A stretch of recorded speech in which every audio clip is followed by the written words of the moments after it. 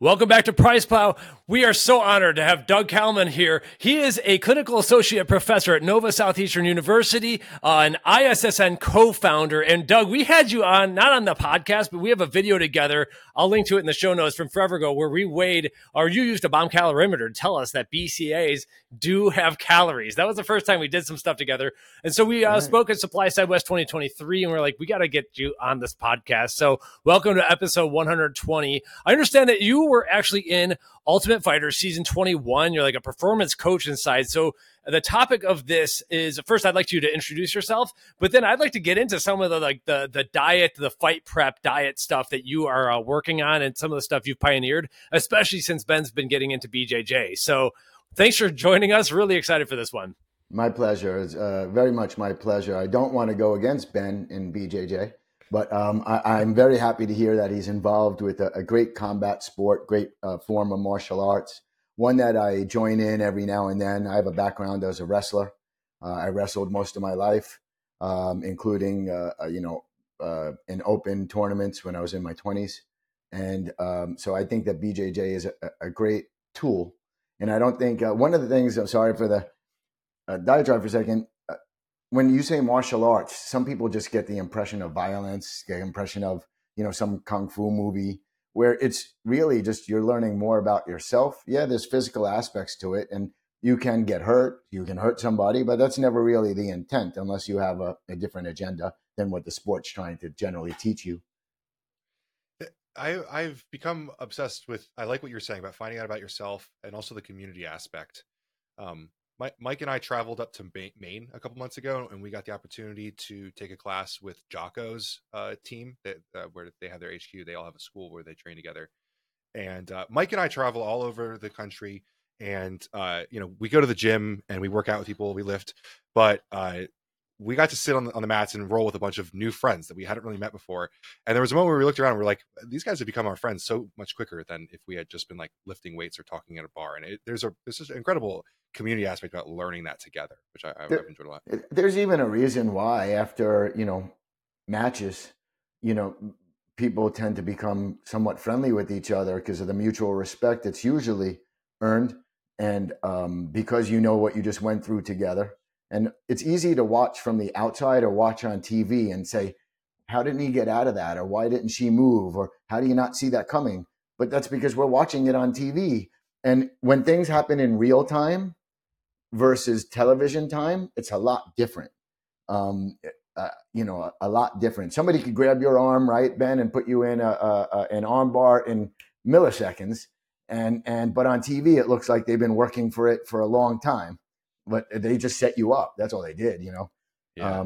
I've had the pleasure of rolling with people like Gilbert Burns, Terhino, a UFC fighter, a former title competitor, and currently rehabbing from a shoulder injury in his last fight from Bilal Muhammad, and a whole slew of other UFC and Bellator fighters. And it's always been I don't want to say a pleasure to get my butt kicked, but a pleasure to learn a different science.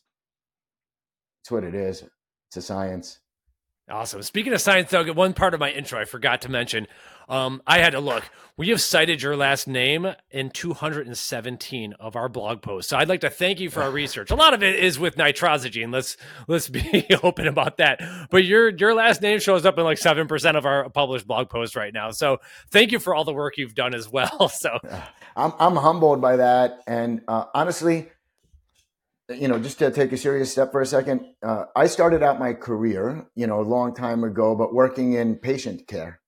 And it was an interest of mine, but I started out first in a laboratory of genetics and metabolism at Rockefeller University Hospital in New York, which, by the way, the NIH is actually based upon the Rockefeller University Hospital and system because it predates NIH.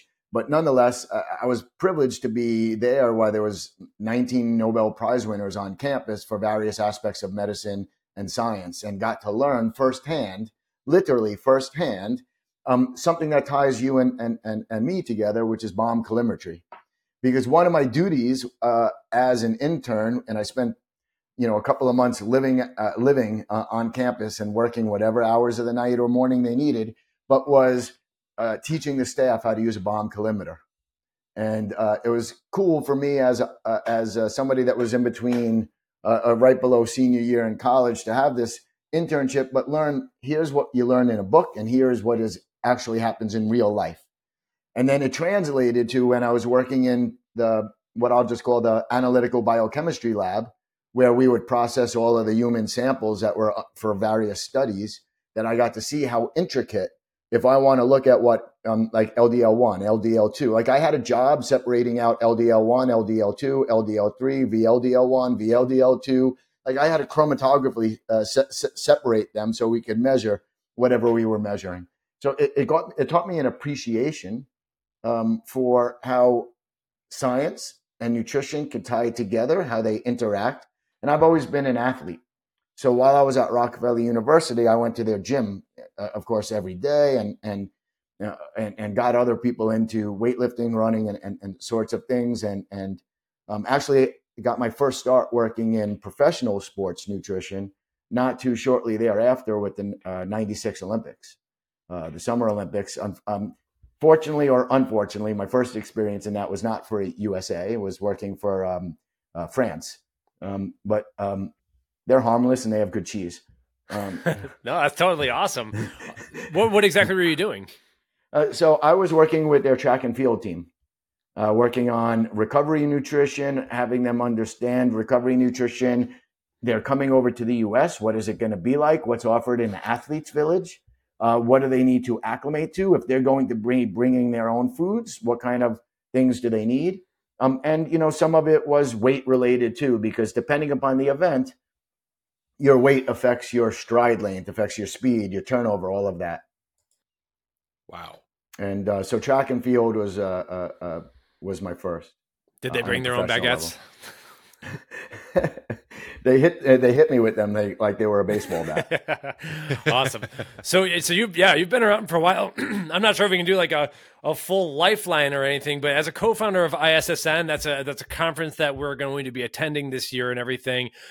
Give us a little bit of background on the creation of that and what you do for them. Sure. So this actually circumnavigates that same era, if you will, the mid to late 90s. So in the mid to late 90s, I was also involved in publishing research studies that had to do with sports nutrition or had to do with body composition or weight loss, as well as pharmaceutical and other studies in HIV and in cancer that I worked on because I was working at Memorial Sloan Kettering Cancer Center during that time. But we were also then I publishing Dr. Jose Antonio, who was doing a postdoctorate at that time in University of North Texas at Denton, I believe. I might be wrong. No, at Galveston he was. But anyway, he was doing a postdoc, and we were working on these studies together. He was a co-author. And then over a number of years, when we would go to American College of Sports Medicine, or even the American Society of Nutrition, and at that time it was called the American Dietetic Association conferences, whenever we submitted for talks or published and presented posters or abstracts or papers, anything to do with nutrition and sport, you were kind of like considered an oddball, and you were told to leave, and you were told that you were not going to have an academic career, and you were told that this is all hogwash, but usually in more aggressive terms. And so I like those kind of challenges. Because I also come from the mindset.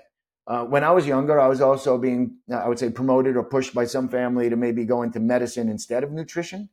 And I said, no, I want to use nutrition to change the way that medicine thinks about nutrition, right? And I'd rather, go the doctoral route and a registered dietitian route and see how I could change from there. Economically, probably going physician would have been better. But staying true to authentic self, I chose the route that I did.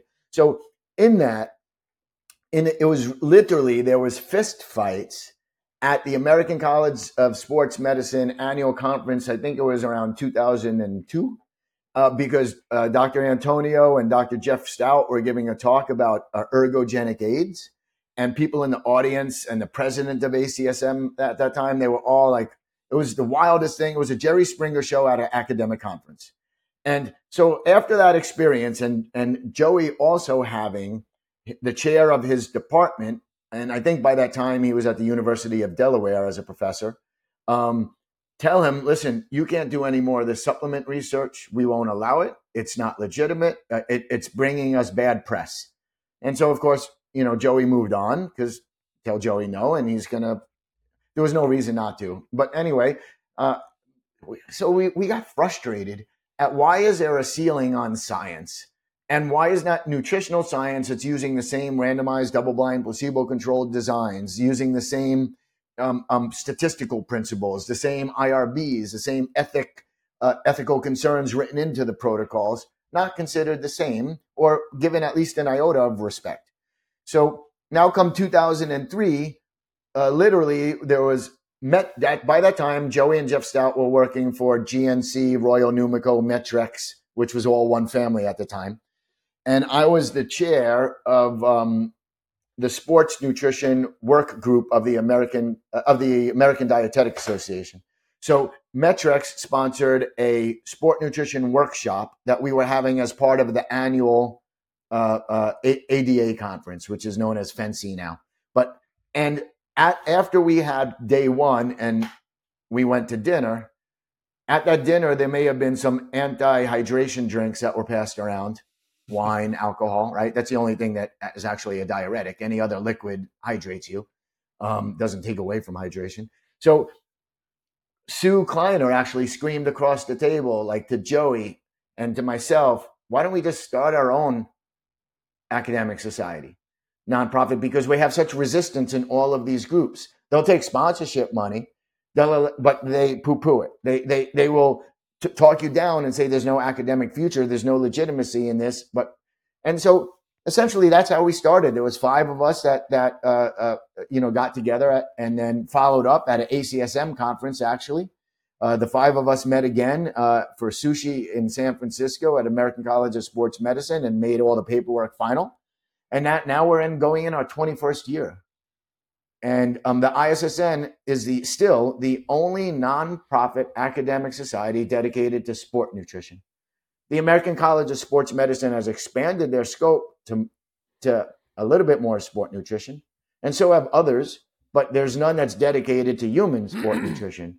It's all preclinical or still a little bit, or what I would call commentary editorials that are negative in tone, that have a bias to start with about the industry or about dietary supplements, or written by those people that don't understand regulations, pharmaceutical or dietary supplement. And we have these problems that permeate. So I'm not sure if that answered any question, but awesome. No, well, I do have to back up.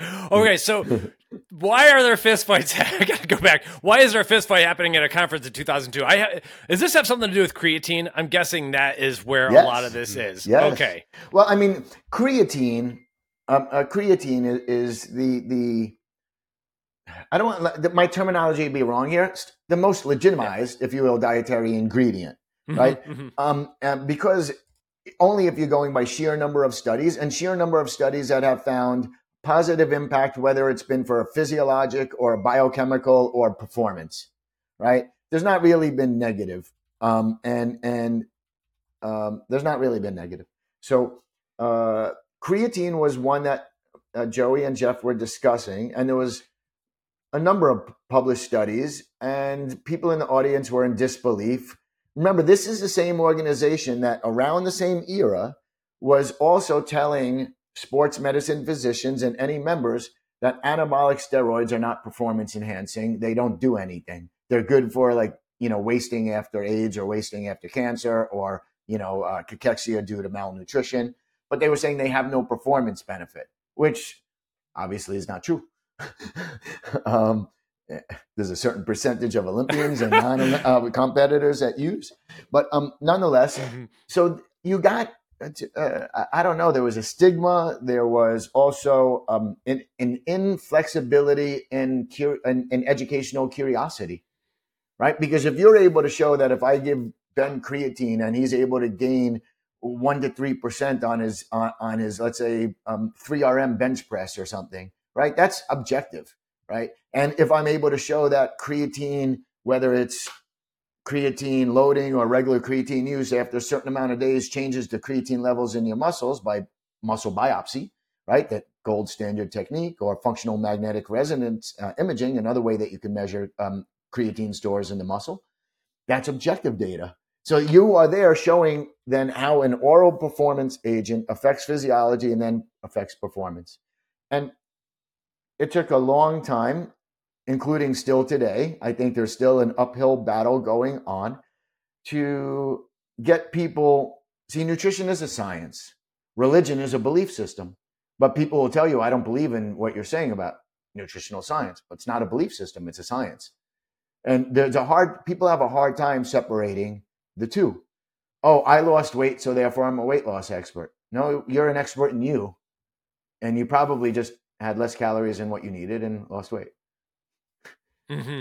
Yeah, it's been wild following the whole industry and trying to like put together a more of a unifying theory on that. But I think, yeah, and episode 100 we talked about the creatine thing, and it seems like it'll never go away. It's going to be behind glass shelves in New York, and there's ridiculous. More and more laws. It's absolutely ridiculous, and it's just something that I think if you enter this industry on some level, you're just signing up for this fight that's never going to end, and they're always going to be wrong, and you're always going to be right. But the eyes of the public perception, it's basically like we just need generational turnover. It's kind of funny, like the younger people listening to this show will not realize how crazy it was in the late 90s, early 2000s with this whole creatine ordeal. Like what they're seeing now is like just 1% of the insanity that we saw in the mainstream media decades ago. So, I mean, I think, but to give you credit though, is you and your organization and your position paper, position stands and everything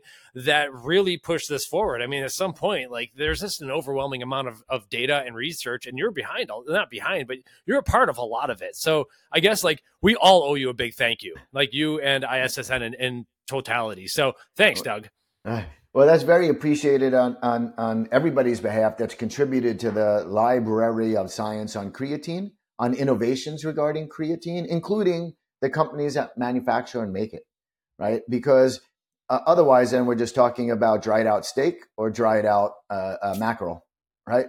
And a couple of other pieces of fish. But, nonetheless, thank you. And one of the reasons that we started doing ISSN position stands is because we internally were talking and say, every year there's this collective body of science that's growing surrounding sport nutrition. But let's help translate that into usable bits of information, either for athletes, coaches, interested parties, and even companies.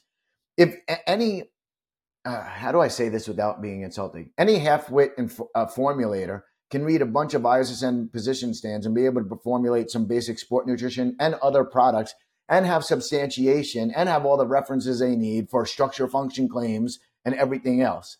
So, but the idea is to make information that's then translatable to the community, and that community is more than just academics. It's, again, like I said, the coaches, the athletes, people that have a vested interest. One thing I wanted to back up, if it's okay, Mike and Ben, on is you mentioned the companies that are active as like finished product companies and ingredient companies, that the fight is never ending, and that is very true.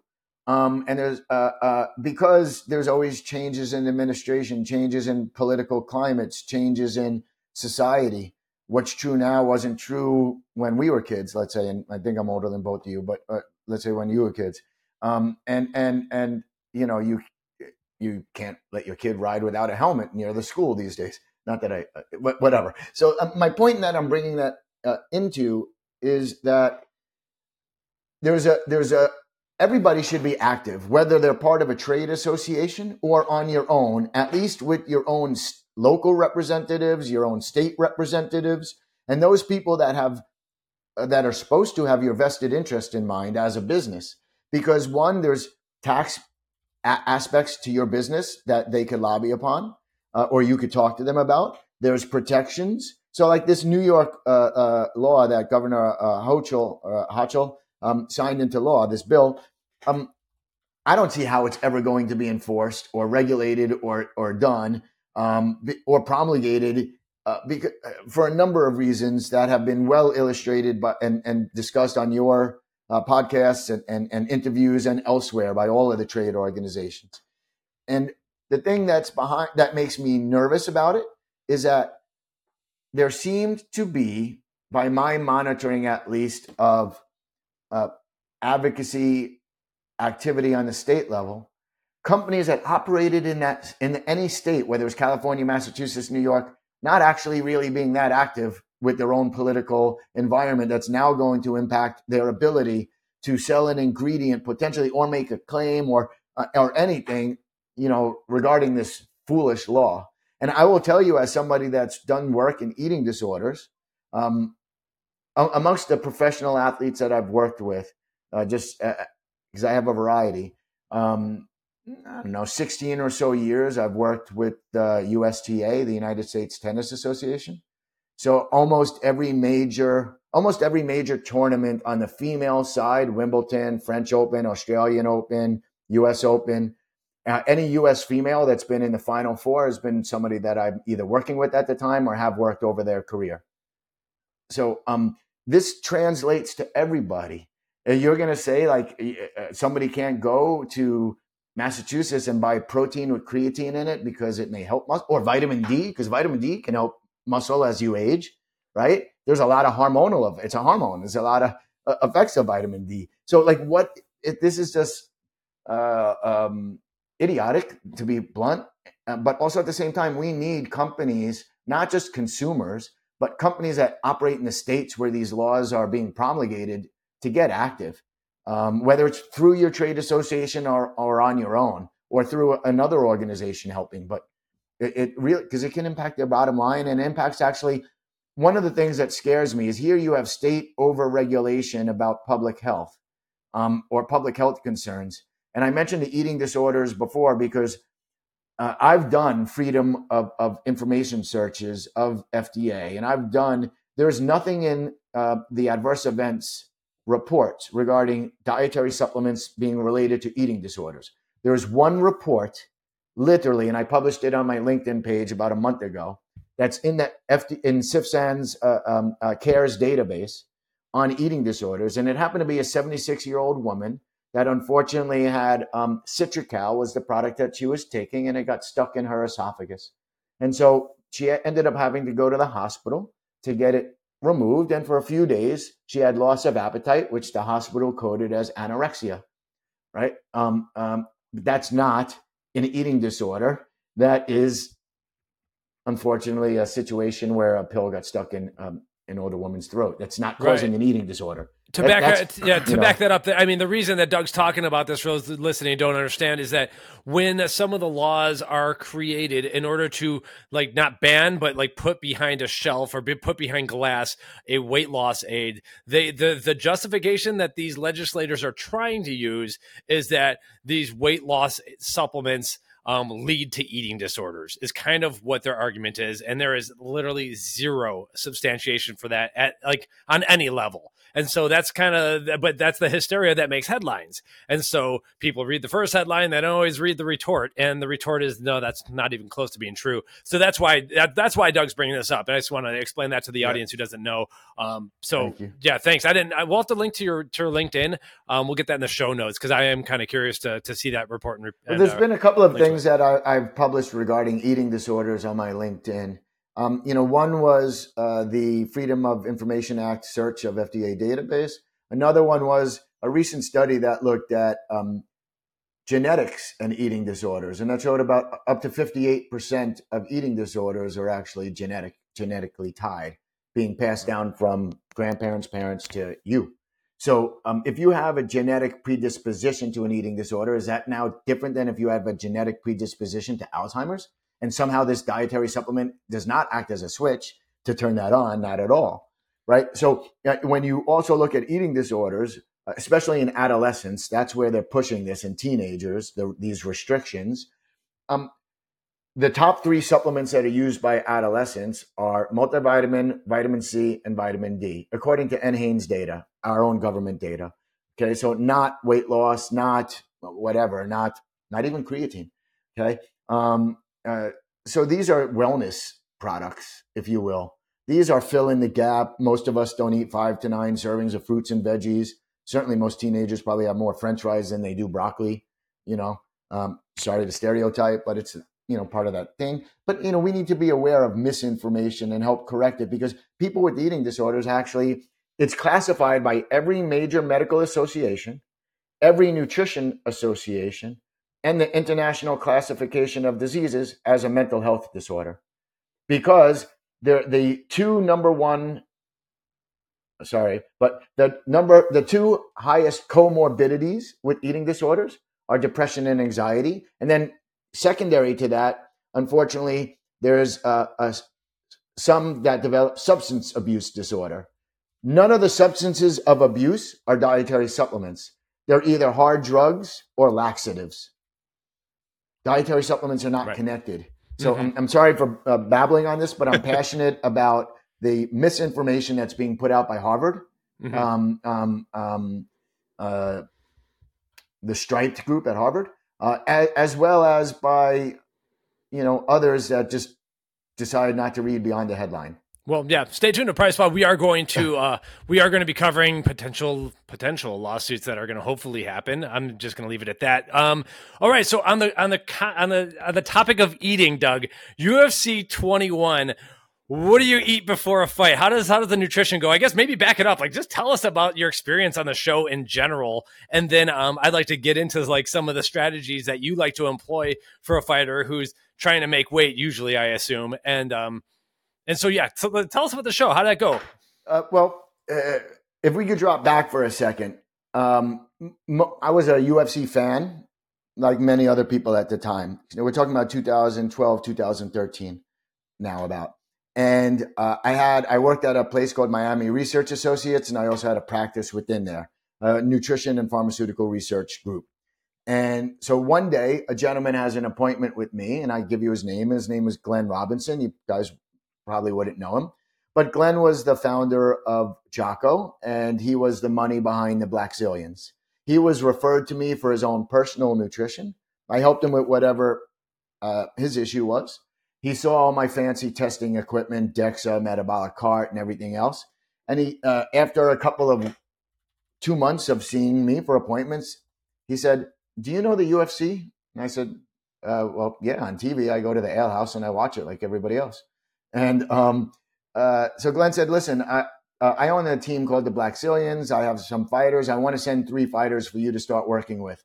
I know that you oversee the sport nutrition for 17 teams at Florida International University. I also was doing that.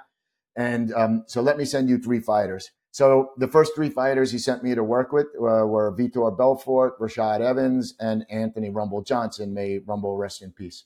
And so I started working with all of them at different levels for their individual nutrition habits, making weight, what I would call base nutrition, and then leading into fight week and fight week nutrition.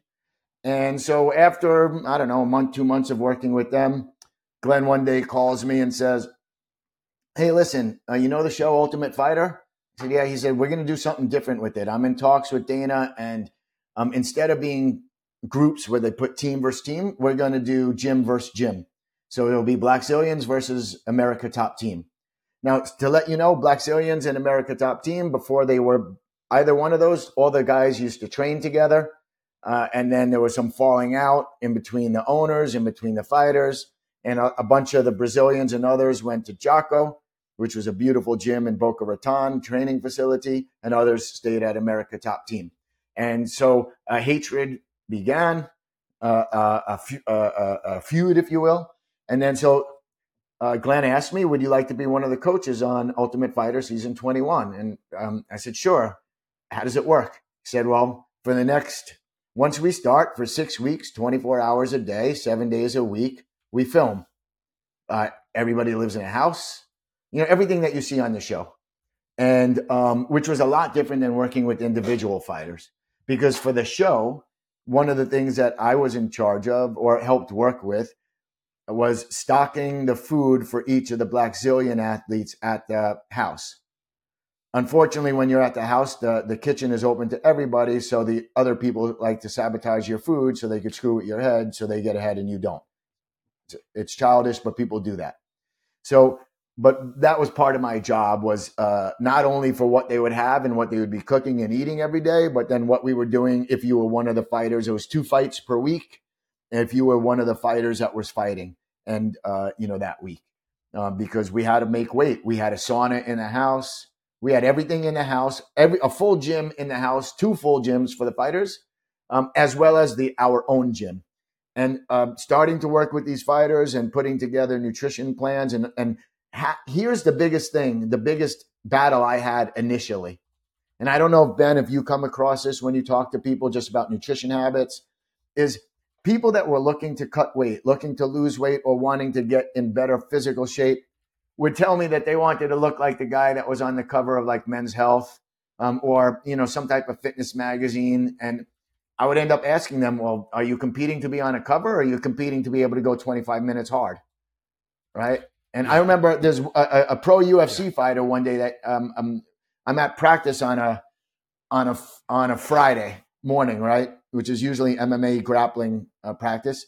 And I don't want to give his name, but he comes to me. He's like, Doug, I worked with him doing his nutrition. Guess what I did last night? And I'm like, go to the movies. He said, no, I did a 10-mile run. And I said, are you training for a marathon? And he said, no. And he said, but that was good, right? I said, not at all good. And I'm not the strength coach or conditioning coach, but that's Dr. Corey Peacock, who's fabulous if you ever want to have a strength coach on. But I said to him, no, if you're training for a marathon or a 10-mile run, that's great. But if you're training for 3 5-minute rounds, that's absolutely just going to hurt you. Yep. Because, and then I told him an adage of something that I was taught, which may or may not be true. But if you're into sport nutrition, historically, there was a gentleman that was known as Dr. Kenneth Cooper, founder of the Cooper Clinic in Dallas, a famed cardiac center, published a lot of cardiovascular fitness related. The military uses his test as part of their fitness test. They used to call it the Cooper test. It's running up and down stairs a bunch of times and looking at heart rate recovery. But one day I'm having lunch with him, and he's like, and I'm interviewing him for a magazine I used to write for, one of the muscle magazines in the early 90s I used to write for.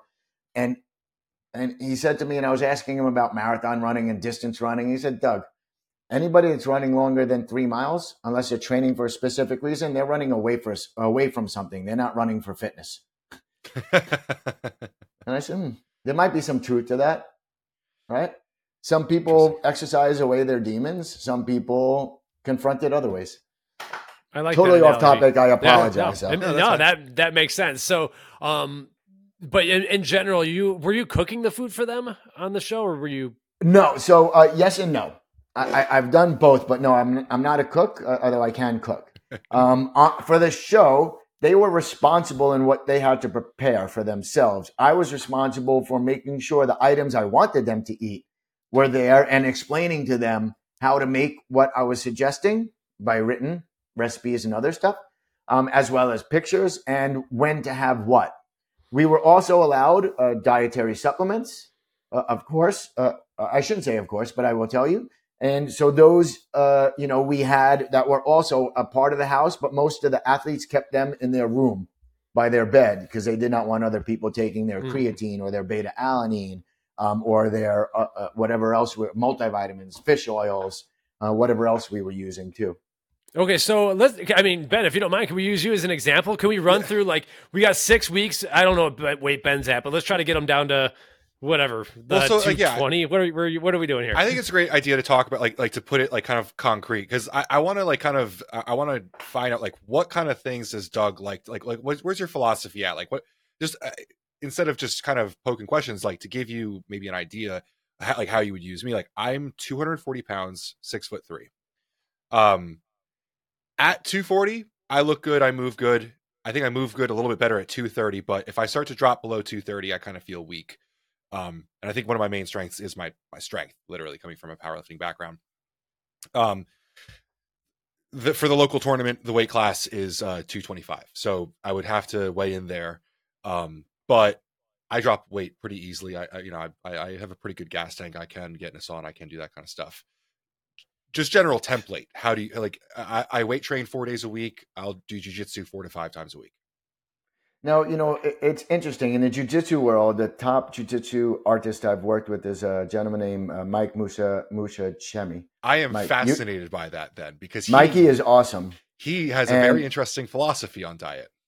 yes, he does, and he was fun to work with. I worked with him for a long time until he moved to Singapore and Thailand to train, as well as his sister on and off, and who's amazing herself as an athlete, and she's a full-time lawyer.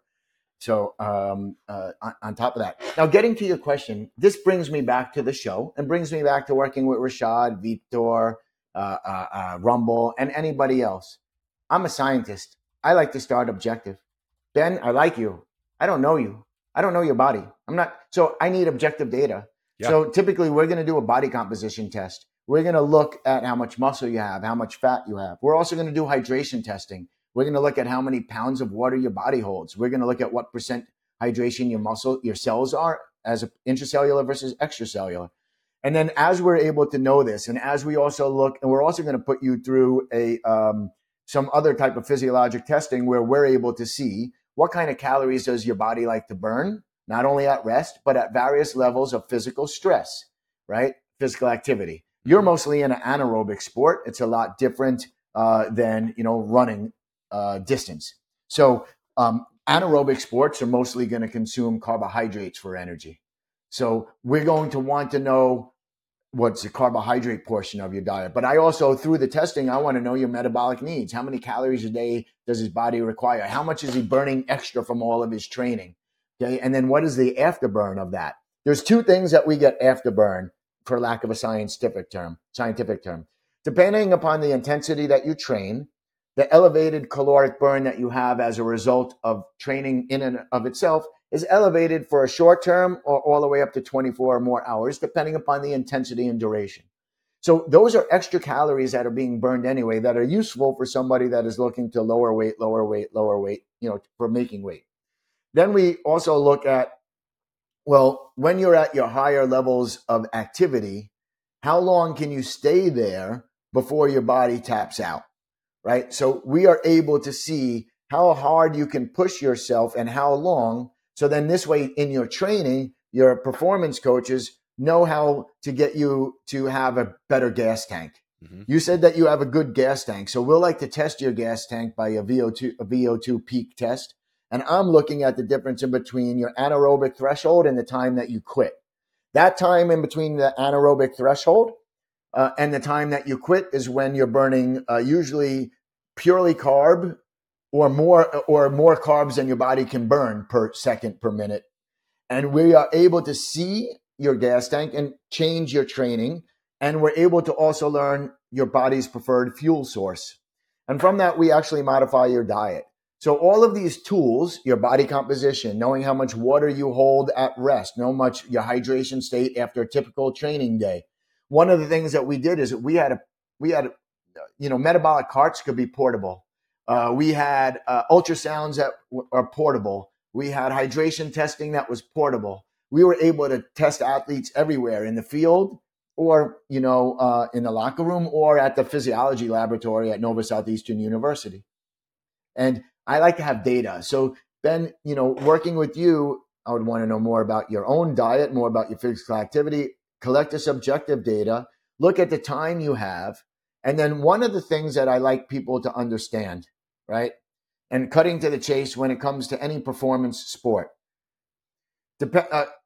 When you're cutting typically 4% or more body weight acutely and then have to perform in 24 to 30 hours, you're not always allowing enough time for cellular recovery. You may regain body weight, but your cells haven't recovered from the damage that they went through caloric restriction, over exercise, sucking out water through a variety of means, whether it's saunas, whether it's hot baths, whether it's diuretics, whether it's a combo, and other things that people do to make weight.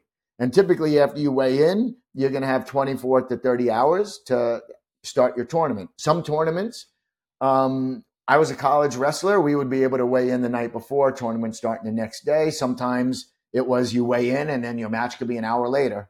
So you have to really modify, that. So when I'm working with somebody like Mikey, and he was doing tournaments that were day after day, and he would have to hit 131 or whatever weight class we were working on, we would have very specific meals afterwards and the morning of. And most of the people that I work with, even currently, most of the fighters can't believe that I have them eat the day of weigh-ins.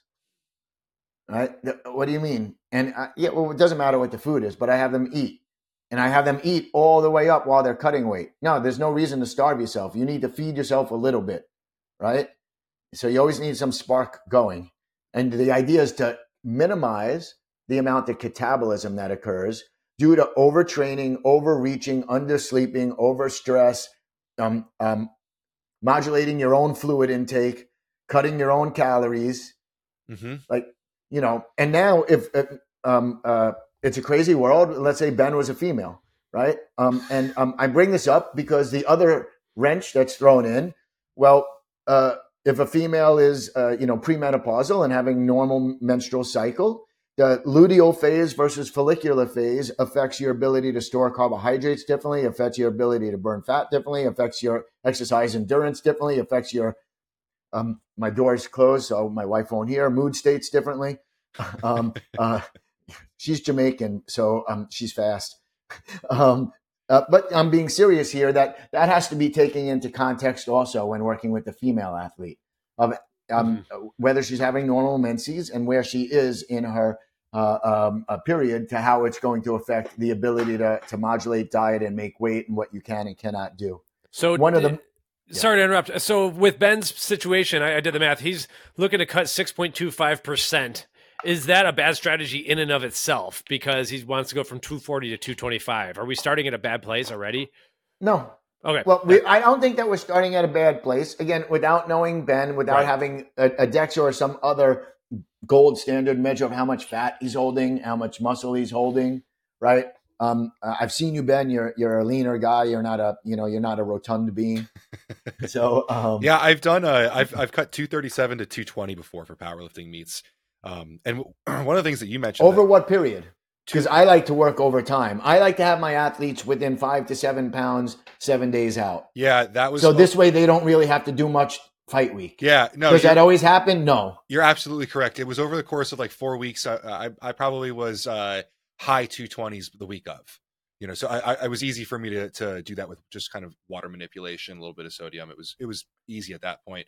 At this point in my life, I have a much different philosophy when it comes to diet. I am much, much more on your side of fueling and eating. I would rather fuel myself incredibly well into and keep the food up going into the competition. I also have a different level of performance. When I was powerlifting, I had to squat, bench, and deadlift. I have to be incredibly mentally aware now. I have to be fast. I have to be able to react. And it's just a different type of performance now.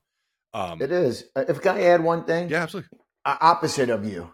All right. Most of the athletes, combat fighters, and meaning I've done boxing as well as and judo as well as MMA, are usually weight class athletes where they have to make weight. Corey and I have also worked with heavyweights that have had to gain weight because you can weigh up to 265 for a heavyweight. You just can't be above 265. So depending upon your length of being a UFC fan, there was a fighter that I work with and that I just adore as a human and still talk to. I'm so thankful, named Stefan Struve. Stefan is 7 feet tall, or just about 7 feet tall. And they would call him the skyscraper as his nickname. And he was, he's retired now, but a hell of a fighter. I mean, when you talk about length and reach, right, and an ability to grit, I mean, he would go into Russia and go to fights in Russia as on his amateur level coming up. And you got to be kind of a tough guy to go fight in Russia and in Dagestan and all those places. But when he first came to us was after he had some cardiac issues that took him out of the UFC for a while. And then he was cleared from a congenital heart issue to come back to training. And I think he came in weighing about 225 pounds. And we eventually got him up to where he was walking around 275 and would have to cut 10 pounds to make the 265 weight and be happy about it. Instead of going into fights, going against guys that were 250 and he was weighing 225, 230, there's a difference. But that was a whole nother challenge because the volume of food, the 8 to 10,000 calories a day I was trying to get him to eat because he was training twice a day, right? And that's when you have that much body surface area, right? You have a lot of energy expenditure. Moving your limbs takes a lot of energy, right? I relate. I'm not 7 feet tall, but I relate. Yeah. So that was a different challenge. And that one was, also helping a person balance solid food calories versus liquid food calories. And why I mention this, for anybody that's either using protein supplements, weight gains, any liquid calories, even like a Vitargo or a carbohydrate supplement, sometimes volume of liquid as we age takes away perceptions of hunger because of the volume of liquid. And so therefore the person actually does not eat as much food calories because they're ingesting these liquid calories, and it's interfering with their want, if you will, to go have, I don't know, roast beef sandwich or whatever it might be.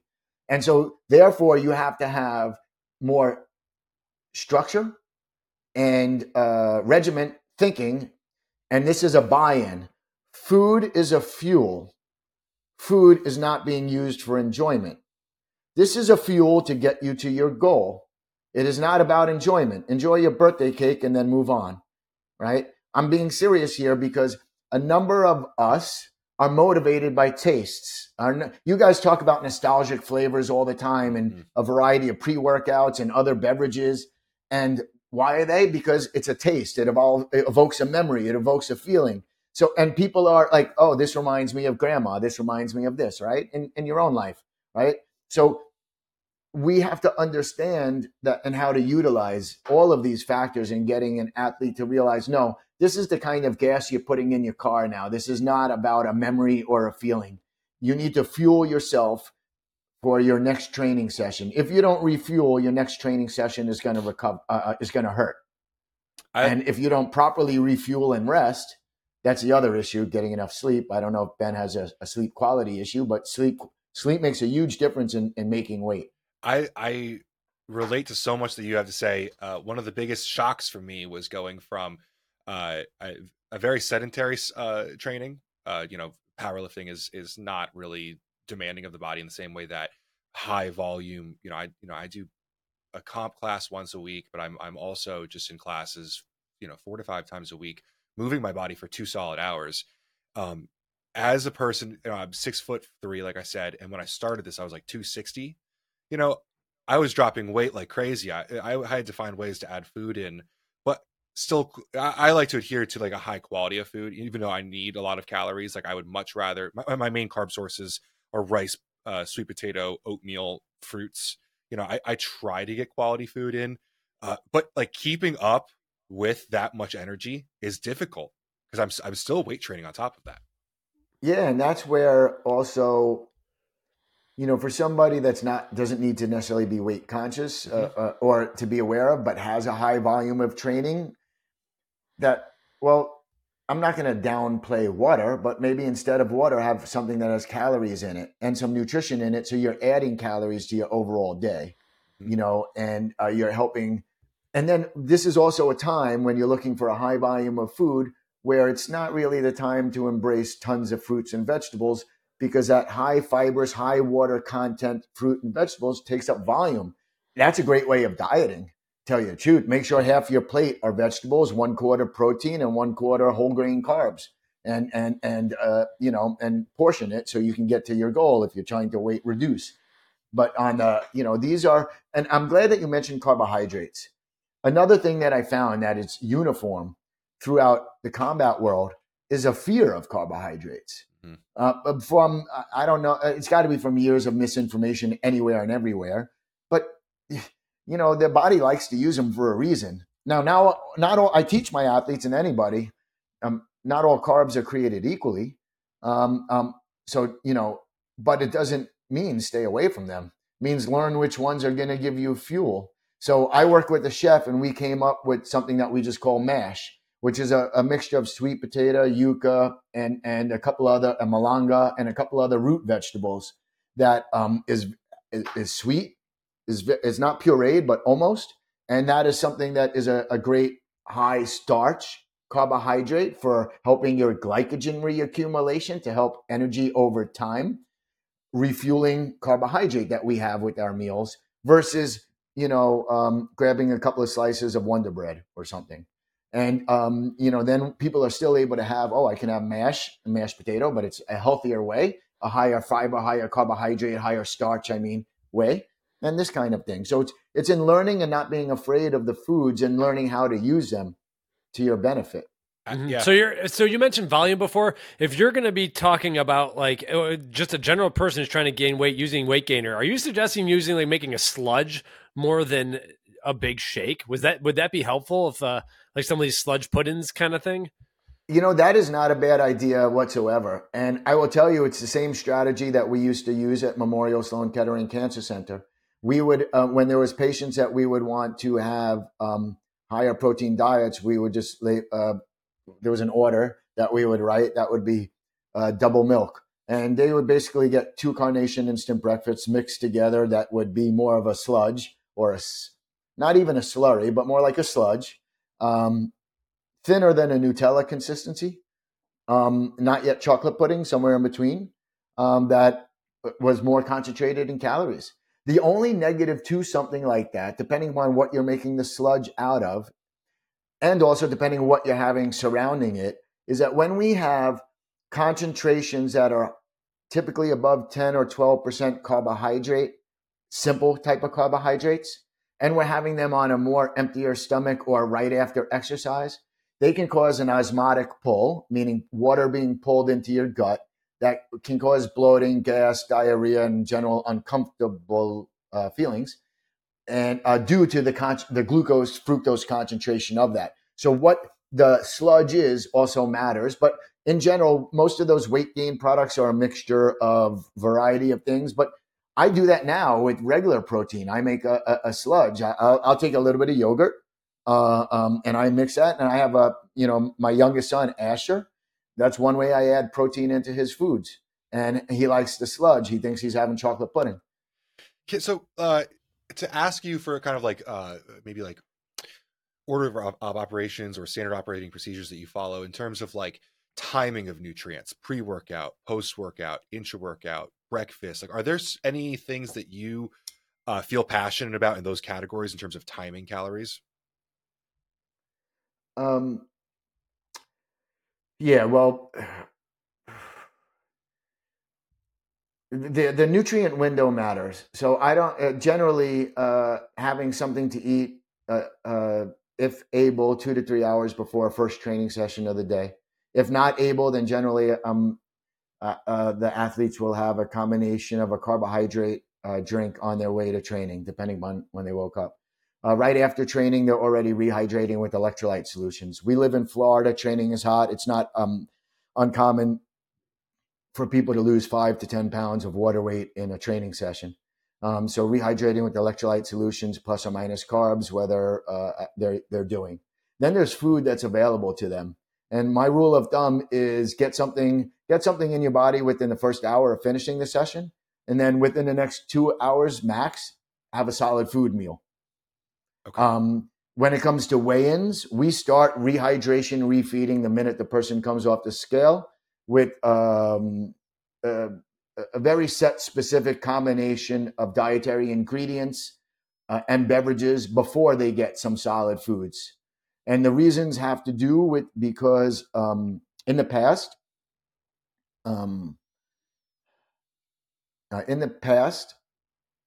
the UFC, it was banned for IV rehydration. They used to allow it.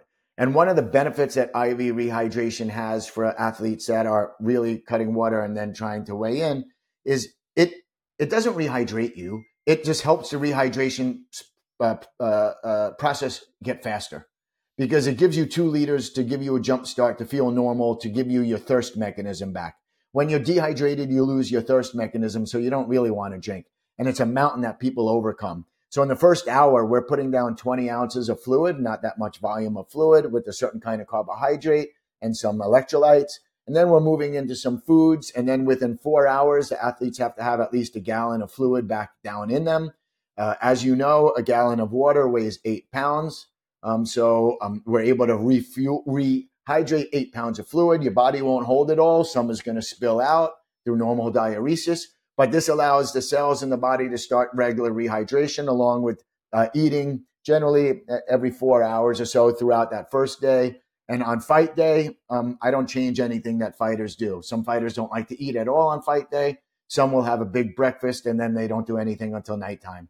If they're doing that, I actually promote a combination of protein and carbs for like breakfast. Things like French toast and eggs are actually really good and easy, made with whole grains, made with a variety of things. It's easy to do at the fight hotels.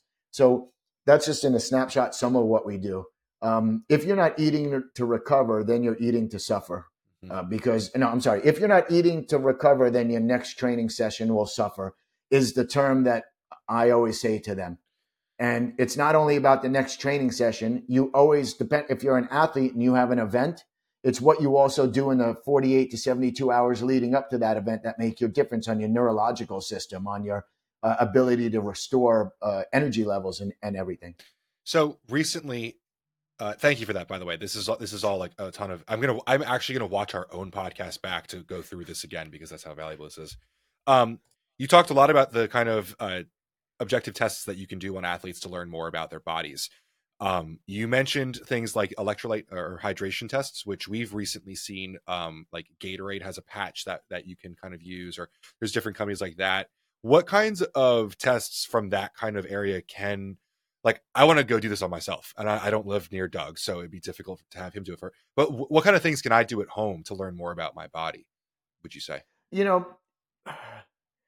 One of the things that you can do is the specific gravity of your urine is an indicator of hydration acutely. Okay. Now, I don't like for people to go by the color chart. There's a P color chart that's out there. And one of the reasons I don't like people to necessarily use it is because if you took a vitamin, your urine's going to glow in the dark for the next couple of hours due to the effects of riboflavin. It's just natural. Right? It has to do with metabolism of riboflavin. So I like people, if you're going to do it at home, the patch tests are actually looking at more how much sodium you're excreting and if there's any potassium being excreted. In sweat, we lose 7 times as much sodium as we do potassium, but 67% of American society doesn't get their recommended daily intake of potassium. So most people are potassium deficient simply because they're not eating dark green leafy vegetables and having fruits with potassium in it. So I actually push coconut water. Coconut water has 3 times the amount of potassium in a cup, 8 ounces, as one banana. So it's an easy way. And if you get all natural coconut water from the coconut or from any of the brands that don't add anything to it, it's very low in calorie, like 40 calories per 8 ounces. So it's a natural way we mix that with an electrolyte solution and with Vitargo and all this kind of stuff. So, all of this matters. That's all I could say. The hydration state for testing, I like people to use urine-specific gravity tests, but to chart them. And you have to start looking at what is your wake-up urine-specific gravity. What do you a couple hours after you eat a meal and drink? What do you after training? What do you an hour after training? And then you could start to see, do you really run on an overall body status dehydrated or underhydrated?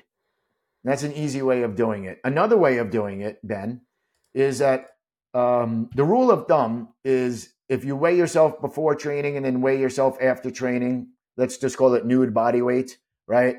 The weight loss that occurs from training, let's say you went from 200 pounds to 195 pounds, you lost 5 pounds.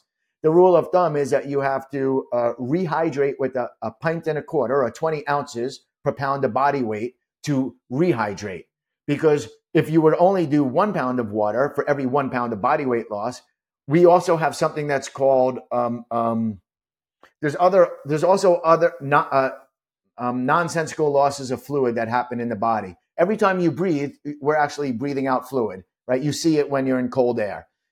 We lose fluid in urine, lose fluid and feces to some degree. So we lose fluid, and you have to actually overhydrate to rehydrate. 20 ounces per pound of body weight loss.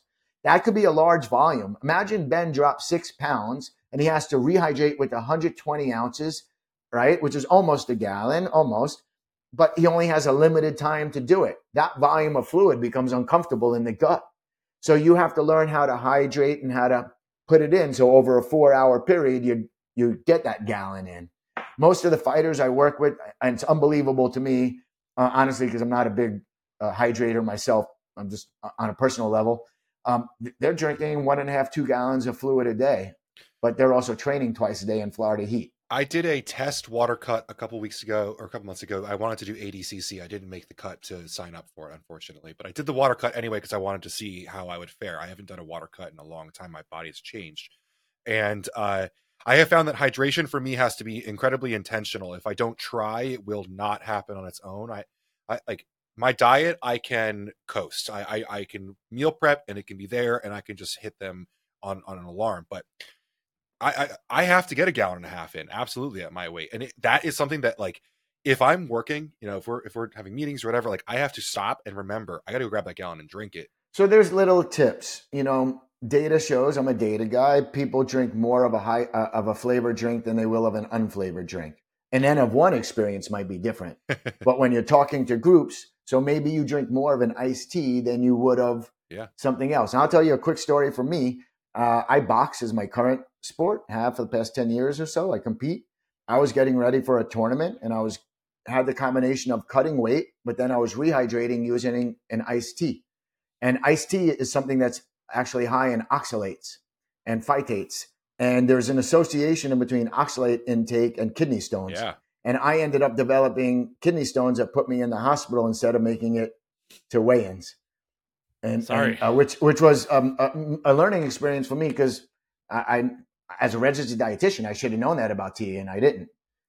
So we learn every day. I don't have any data on kidney stones. I have a father who really had a lot of kidney stones growing up, and my understanding, and this is maybe some sort of bro science, but different people, I might be blood type or something, are susceptible to different types of kidney stones for different reasons. And so interesting. Okay, I'll say. So can we get back to specific gravity? I don't really understand that science. I'm not sure if you could explain that, or are there test strips that you could buy on Amazon? Yes, there are test strips that you could buy at, just for name brands, Walgreens, CVS, any drugstore, probably Target, Walmart in their pharmacy section, probably your supermarket in the pharmacy section, yes, on Amazon. And they generally are what's known as colorimetric, meaning they react, and at whatever color it turns, there'll be a range, 1.0025, 1.0035, and depending upon where you are in the range, tells you whether somebody is dehydrated, underhydrated, hypohydrated, or hydrated. And they make it pretty easy. And the reason that I say that you should chart it is that you can look at your average over time. Because any spot test, any individual test can find anything. But what's Ben's average over a day's time? Does he start off his day underhydrated? Does he end his day hydrated? Does he come off the mat and not hydrate enough when he tests himself 2 hours later? Did he still not recover the water weight that he lost? Because you can use your scale and you can use this, both as pragmatic means for your own data. I need a second, though, as an aside. Yeah, I know. I was going to say, we're at an hour. Well, so do you want to we can close down. It's up to you. Yeah. I could schedule a part 2 with you tomorrow afternoon if you have. That works for us if you got to go. Okay, we're back. We had to take off, but we were having such a fun time with this conversation. We didn't want it to end. So, Doug, thanks for joining us for a second day here. I'm actually wearing the same shirt, but I thought trying to look at continuity. Anyway, so we were really deep in the weeds of hydration. I like the idea that talking about coconut water and everything, and focusing on potassium. Obviously, sodium's lost a lot in salt, but a lot of people are just potassium deficient. It's tough to get in, and that kind of made me think about some people fear coconut water because of the sugar or carbohydrate content, which made me think about you mentioned a lot of your athletes have been coming in fearing carbohydrates a bit too much. And so can you tell me what that conversation is a little bit like? Well, quite often on with the combat athletes, not necessarily swimmers or tennis players, but combat athletes, they most associate themselves somehow with people that are into weightlifting or bodybuilding or physique. And they often confuse, in my mind, and talk to me like, hey, I want to look like this kind of body. I want to have these kind of abs for this fight. And I try to explain to them, and they say that they go about it by cutting out or reducing greatly their carb intake because that's what these guys in the magazines do or internet do now. And we have some battles over that, you need carb for the grueling workouts and how to understand how to make carb your friend instead of being fearful of it. So, we want to embrace that there are some people that have misconceptions, misunderstandings about how to use food as fuel and another training agent as opposed to not understanding what it could do for you, Okay, so do you have a loose? Okay, I have two questions. This one's more personal for me. I like to train really early in the morning, so in general, that's going to be fasted to a degree. Do you suggest someone who's going to do that to carb up pretty good before bed then? Or like you mentioned, like kind of just drinking a carbohydrate solution on the way to the gym? What's the approach with like the end of the day before if you're going to wake up at 5 a.m. and train? And that's a great question. And because that's real world for a lot of people, wake up early, try to catch a workout before going to work. Or, depending upon, I'll give you your example hits home for me because part of my career, I also spent overseeing sport nutrition for Florida International University, FIU in Miami. And amongst the teams that were most active with sports nutrition were the swimming team. And I mentioned because most of their training sessions started at 5 or 5:30 in the morning, and nobody was getting up at 3:30 or 4 in the morning so they can have some toast and jam and eggs or whatever. They were generally, if they can have some coffee on the ride, or they were having a banana running out the door, running over to the swim center kind of thing. So what do you do? What's practical? So it's practical to realize that what you eat in the 24 to 48 hours and maybe even 72 hours prior to your training sessions have carryover effect. So meaning that it is a great time to make sure you're having adequate carbs throughout the day. But when you know that you're going to have early morning training and you're not going to be really somebody that wakes up to eat something that you're just going to get up and go, then yeah, why not top off your carb gas tank before you go to sleep? Now, it doesn't mean that it's going to be, and then see, here's where myths come in. People start to think, oh, I'm going to have some simple carbohydrates. I'll have I'll drink a carb shake, or I'll just eat a couple slices of bread or cookies or make a PBJ and they don't realize what's happening is that they're actually over consuming calories or consuming differently. And that when there's misunderstandings of when your body will, let's say, be lipogenic, turn things into fat, and then store it as adipocytes versus circulating free fatty acids. And there is some correlation in between the amount of sugar in somebody's diet and their triglycerides and circulating free fatty acids. But this has nothing to do with actually gaining body fat. So there is things that are said wrongly on Instagram and TikTok and elsewhere about how, oh no, don't have carbs before you go to sleep because it's going to make you fat. You're not doing anything. You're just sleeping. Well, metabolically, you're also replacing glycogen. You're also still fueling brain cycle. Remember, 20 to 25%, about 20% of your resting energy expenditure is just to maintain brain energetics, period. So 1/5 of all your calories are just for this little glob inside your head, right? And most of us, and it prefers to use carbs. Doesn't mean can only, just prefers, right? So in understanding all that, yeah, Mike, you would want to have some healthy, make sure that your lunch, your dinner, and a good carbohydrate-based snack was taken at night so that in the next morning, you're ready to do whatever your athletic endeavor is going to be. But also, let me give a caveat here. If you're going to be doing short workouts, there's different carbohydrate needs in somebody that's going to do a quote-unquote quick 40-minute, 20-minute, 30-minute workout versus 75 minutes of something. Right. So that also can impress upon how many total calories and carbs that you should be taking in, depending upon what your intensity and duration that next workout will be. Thank you. I would also advise, most of my athletes, because they're driving somewhere to go for their training, it's not like they fall out of bed and they, have this studio or whatever. So if they're not going to eat something, then we're having a carbohydrate-based drink, or we're having a little bit of, I'll just name the brand. We're having some Ezekiel bread with honey, right? Some fast and slow absorbing carbs along with their coffee, and then they're off their way to go train, and some water, of course, and other stuff. But, little things to top off the fuels to get you ready to go.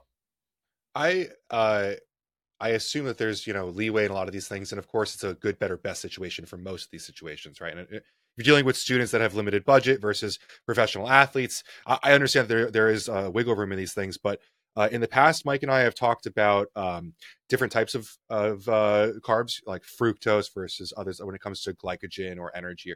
Do you, in general, have like kind of any thoughts on timing different types of carbs for different, like, pre-workout, post-workout, or throughout the day? Do you think about that when you're planning foods for athletes? Yes. We do think about the type of carbohydrate for the situation.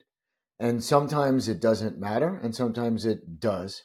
So when the athletes I'm working with are in, let's say, a more rigorous, structured training camp, 2-3 times per day, 6 days per week kind of thing, we are much more structured with the type of carbohydrate that we're having, really with a greater emphasis on your more starchy or long-lasting kind of carbs. And then, but in the immediate post-repletion period, we're using some of the simpler carbs to help do a few things. And let me explain. So yes, you can rehydrate just with water, and you can rehydrate with flavored water, and you can rehydrate sugar-free or with sugar. Some of the benefits of having carbohydrate in your rehydration solution is that sodium follows glucose for transportation. So it's a sodium glucose transporter that's taking sodium from the blood and taking it from outside the cell to inside the cell. At the same time, we have a concentration gradient of about basically 2 sodium molecules for every potassium. So that tells us that we also want a ratio and a gradient of more than just sodium in the fluids that we're getting in. Even though that when we sweat out 7 times the amount of sodium as we do potassium. But as I mentioned earlier or yesterday, about 67% of this country does not eat the recommended daily intake for potassium, which is, I believe it's 4,700 milligrams. And so with that being said, there's a good reason and rationale to mix some simple carbs with some electrolytes in that post-exercise period, and even sometimes in a pre-exercise period, depending upon what they're going to be doing. Now, remember, just as in medicine, the dose could be good, the dose could be the treatment, and the dose could be the poison. So if we're doing a little bit of simple carbs before a workout, we're not doing a high concentration, because a high concentration, something greater than 10%, actually causes gastric upset. So why would I want Mike having gastric upset if he's doing laps in a pool, if he's running, or whatever your training session might be, if he's, an e-gamer and he's got to spend an hour playing e-games, so, these are things that we have to consider. But in general, we're promoting just much more of the starchy carbohydrates that are much more glycogen friendly. And we strategically will use some of the simple ones.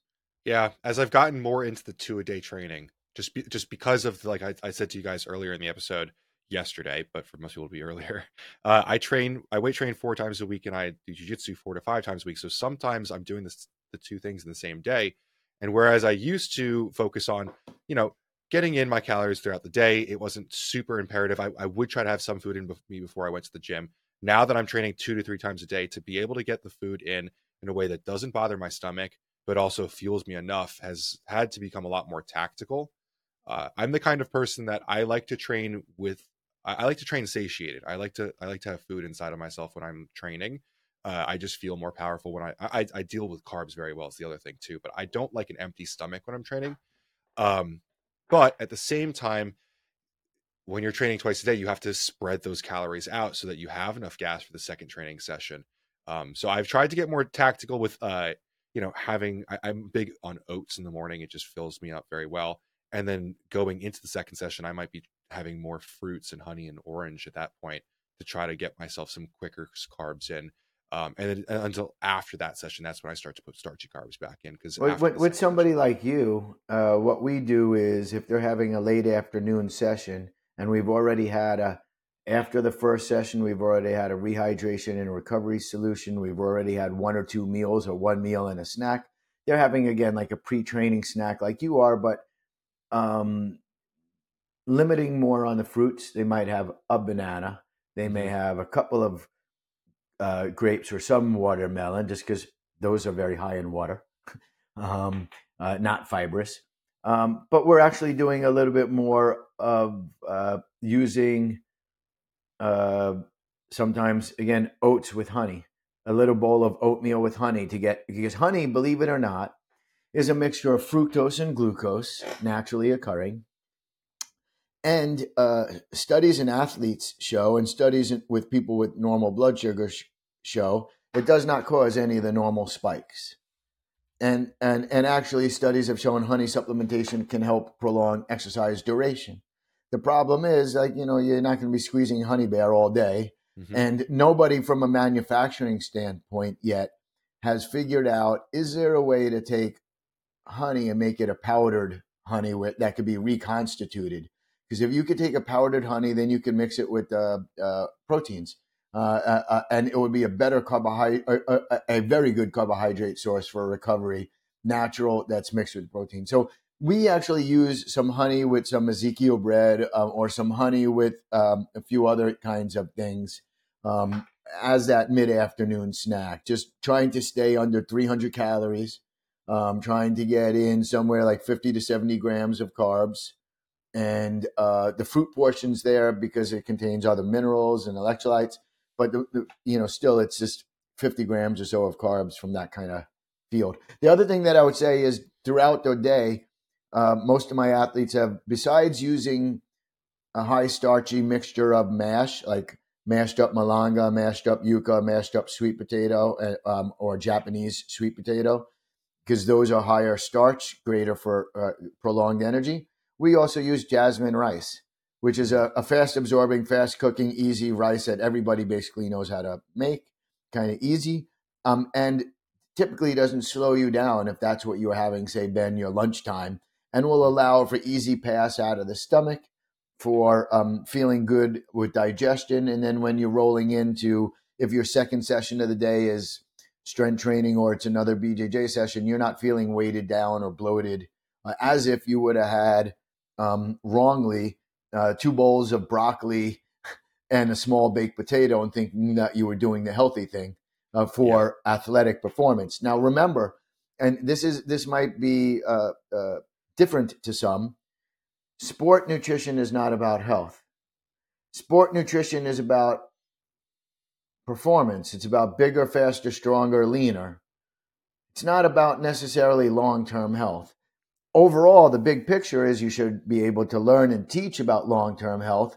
But when you look at the average lifespan of the NFL athlete, dies when they're about 58 years old, about 18 to 20 years earlier than the rest of us, right? Why? It's because of higher incidence of diabetes and hypertension and heart disease, secondary to a lot of times when you're playing a sport like that and you are bigger, when you're no longer playing, you haven't been taught how to, well, now I don't need to eat 10,000 calories a day or whatever it might be. I don't need to carry 300 pounds. I'm not a lineman anymore, and they stop the explosive training. They stop the other stuff. But then diabetes catches them or hypertension catches them.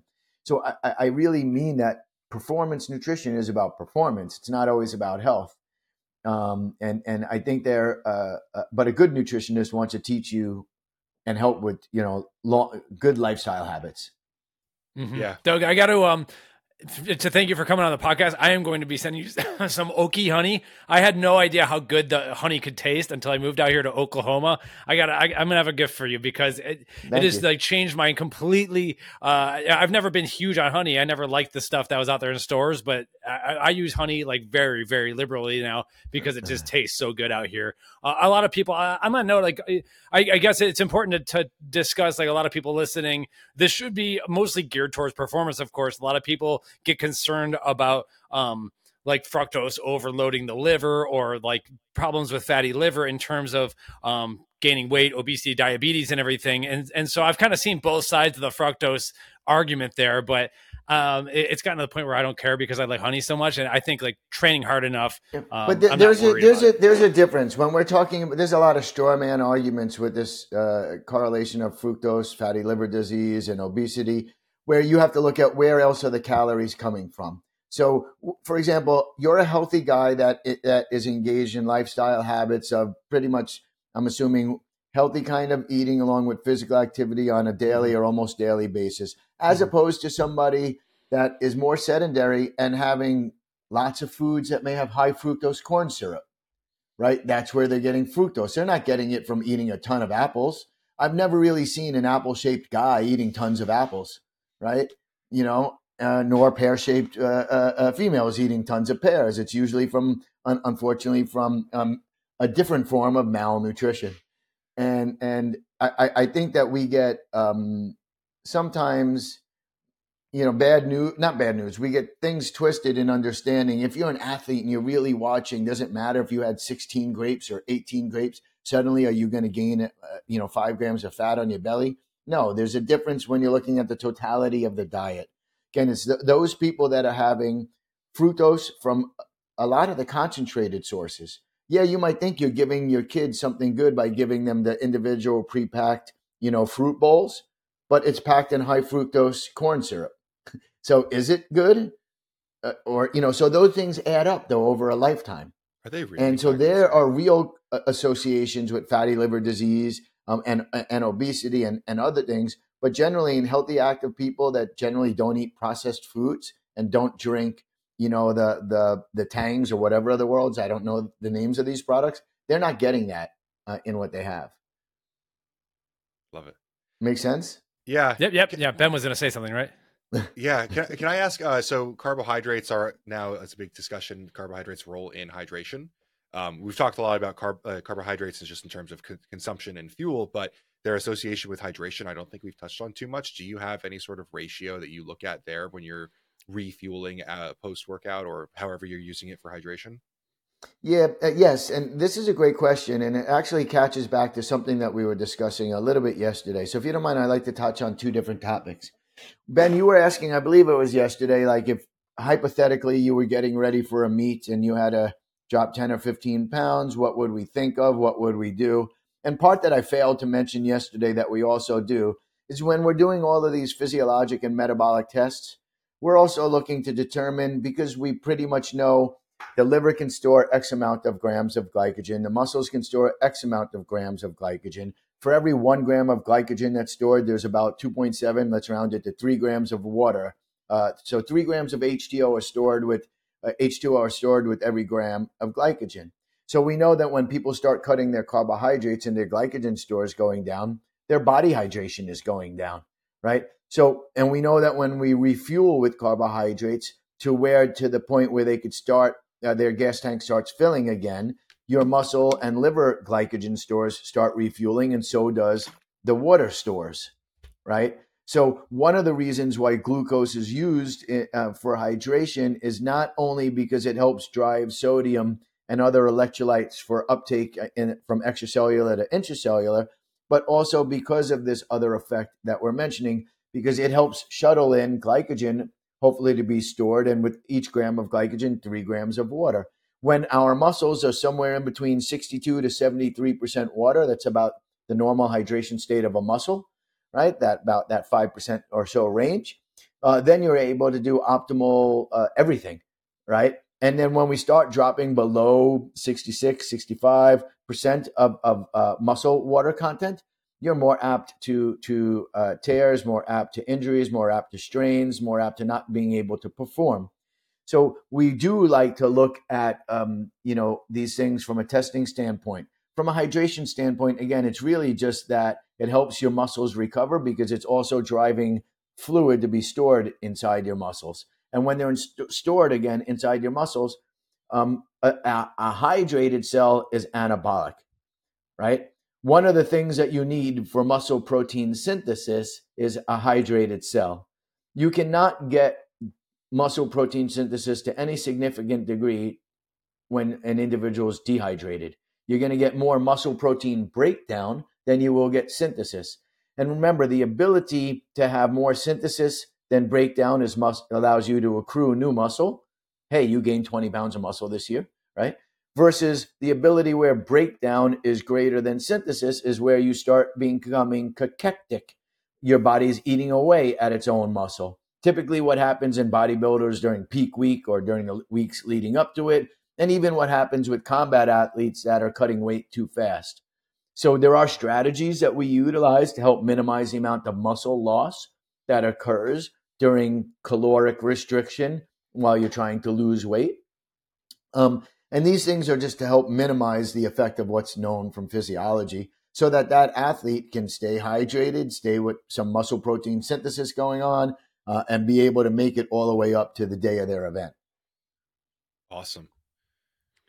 In terms of avoiding muscle breakdown during a peak week or anything, are you generally adding like essential amino acids or anything into these solutions as well, or are you just relying mostly on food with a lot of the athletes? It's a combination because there are different levels of fluid intake with the on an individual basis. For some of them, we use a combination of just EAAs that are mixed into their electrolyte drinks or recovery drinks, and they sip on that throughout the day. Or if they're still taking in 1 or 2 gallons of fluid per day, there's a certain amount of scoops, if you will, of EAAs with electrolytes that are being added per gallon. And they're just sipping on that per day, keeping it cold because we've all discovered room temperature amino acids are really a great way to not want to have anymore. At least for me, it needs to be ice cold. But let me tell you, from my time early on in my undergraduate registered dietitian training, the advancement in food science and food technology from what amino acids tasted like on an individual amino acid basis. I remember I think it was 1990 or 91, I'm in a food science class with Dr. Sathe at Florida State University. And part of what we were doing he was a protein expert. And part of what we were doing was taste testing each individual amino acid and seeing what they're like and what you could make out of them. Like certain amino acids, the aroma of popcorn come from. So they're used in microwave popcorn to give it, so like you learn other uses and other characteristics. But one thing that we learned is most of them taste like yuck. And since then, with any of the brands now that have BCAAs or EAAs, they're so much more palatable. And there is a benefit. There's 2 things that we utilize, EAAs/BCAAs. It depends upon what's available to the athlete. 4. 1 is flavored drinks help them stay hydrated. 2, there's electrolytes that we have mixed in. 3, if you're getting at least 10 grams or more, some data shows a decrease in the amount of muscle protein breakdown, so less catabolism. And the 4th thing that I like for these athletes is that, and there's also data to support this, there's less perceptual DOMS. So when delayed onset muscle soreness. So if you're sore during peak week, and if you're sore during your last 2 weeks, you're getting ready for a BJJ contest or a powerlifting contest, and you had to make weight, it sometimes can psychologically impair your effort because you think, damn, I heard already. What's this going to be like? And so if you're not having that perception of soreness, remember, mindset matters, especially for a competitive sport, competitive eating, competitive jiu-jitsu. Mindset matters. Okay, so you mentioned the ratio of glycogen to water in the muscle. And I'm imagining that a bunch of people are sitting at home thinking, like, is there a protocol or an equation where, hey, I come off the mats or I come out of the gym or whatever it is, whether it's Mike or me or whatever sport. Could you give us like an idea of what does the solution look like between carbs if you're going to prepare a drink? I know you're big on Vitargo. Would you use a certain amount of Vitargo with a certain amount of sodium and potassium? Is there any kind of like starting place that you look at with that? That's a great question. I was struggling with that this morning, actually, because I have a fighter that I'm working with that has a history of rhabdomyolysis occurring. And so we're being very careful in the amount of strain that he's going through because he has a fight camp to make it, and he doesn't want one canceled because of that. So there's differences, different needs, but based upon different. But to answer you, Ben, there's not a cookie cutter formula when you're dealing one-on-one because of your height, your weight, your energy efforts. Remember, if I'm working one-on-one, or if Dr. Corey Peacock, who's the sports physiologist with Kill Cliff Fight Club, the team that I work with, the strength and conditioning coach, if we're doing this testing, we're able to see what kind of calories your body's burning at rest and what kind of calories you burn at maximal effort, what you burn at X percent and Y percent beats per minute. And then we're able to match because we're able to see, oh, you're going to be, for this 45 minutes of training, you're going to be burning 100 grams of carb, this amount of this amount of this. So this is what we want to replenish.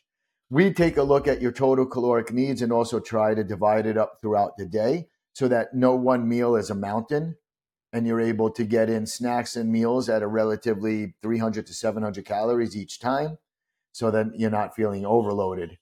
When we're coming with a solution like that, it could be anywhere from 20 to 50 or 70 grams of carbohydrate, 250 to 500 milligrams of sodium, 750 to 1,000 milligrams of potassium, some calcium, and some other electrolytes and minerals. Okay. We will often mix, if it's a brand name, Vitargo and coconut water together because coconut water, again, has 3 times the amount of potassium per 8 ounces as compared to one banana. And if it's natural coconut, it's about 40 calories per cup. So you're not adding sugars, you're not adding much calories, and you're getting some other benefits. So we mix all that together. I hope that somewhat answers your question. I guess the reason, just to kind of give you reference, the reason I'm asking that is yesterday you gave us info on per pound of water lost. You wanted a certain, I think it was 1.5 pints of water, 20 ounces. Yeah, 20 ounces per pound is a rule of thumb. Yeah. So I'm starting to just kind of like, water. After this, because I want to try to apply a lot of this. I want to try to get some of the objective info that you were looking at and also just try to track this. And I'm thinking post-workout, right? It looks like 20 ounces of water per pound, and you could use that as a time to use the coconut water, use the carbohydrate, use the sodium, potassium, and augment that rehydration time. Yep. And especially if you find, if you weigh yourself before and after practice, right? And you find, hey, I just dropped 1 pound, no big deal. But, today, man, I sweat like an MFer and I'm down 6 pounds. Like today, I had sparring this morning. Before sparring, I think, it wasn't even long. It was only about an hour. And I was down 4 pounds, 4.5 pounds. Do you track every single session with that? No. Okay. Just only if I'm curious and only if nobody's standing on the scale at the time. So about twice a week, I check, honestly. Is that because it becomes intuitive for you, though, after all the time that you've been doing this? Yes, both because from my own competitive career or life, part of my athletics has been wrestling, and so wrestling is very weight class oriented. And I learned very early on how to manage what I ate and how it affected my body weight. Yeah, I mean, as a teenager, I was an expert in manipulating body weight, good or bad, but still had ends to a mean. But yeah, it's partially it's experience. Really, the thing is to try these things over and over. And to keep a chart, and then you could see which way am I going. Yeah. Am I hydrating enough? I just lost 3 pounds, but it's 10 o'clock, and I really don't feel like drinking another 40 ounces of fluid. Am I going to wake up dehydrated? What's my pee going to be like? All right, can I catch up tomorrow? And the funny thing is, there was a study that was done, and in this study, it was there was two groups of there were a group of athletes that were exercised until they were dehydrated under two different sessions. And in one session, they were rehydrated with a specific amount of fluid per pound of body weight loss. And then their body weight was measured again 24 hours later. And then in the other group, they were given zero rehydration, and their body weight and water weight again was measured 24 hours later. The group that got zero rehydration, their body water weight turned back to normal within the 24-hour period. So you don't, our body has ways through foods that we eat and other, it wasn't like they starved for the 24 hours. They just, that make up for it.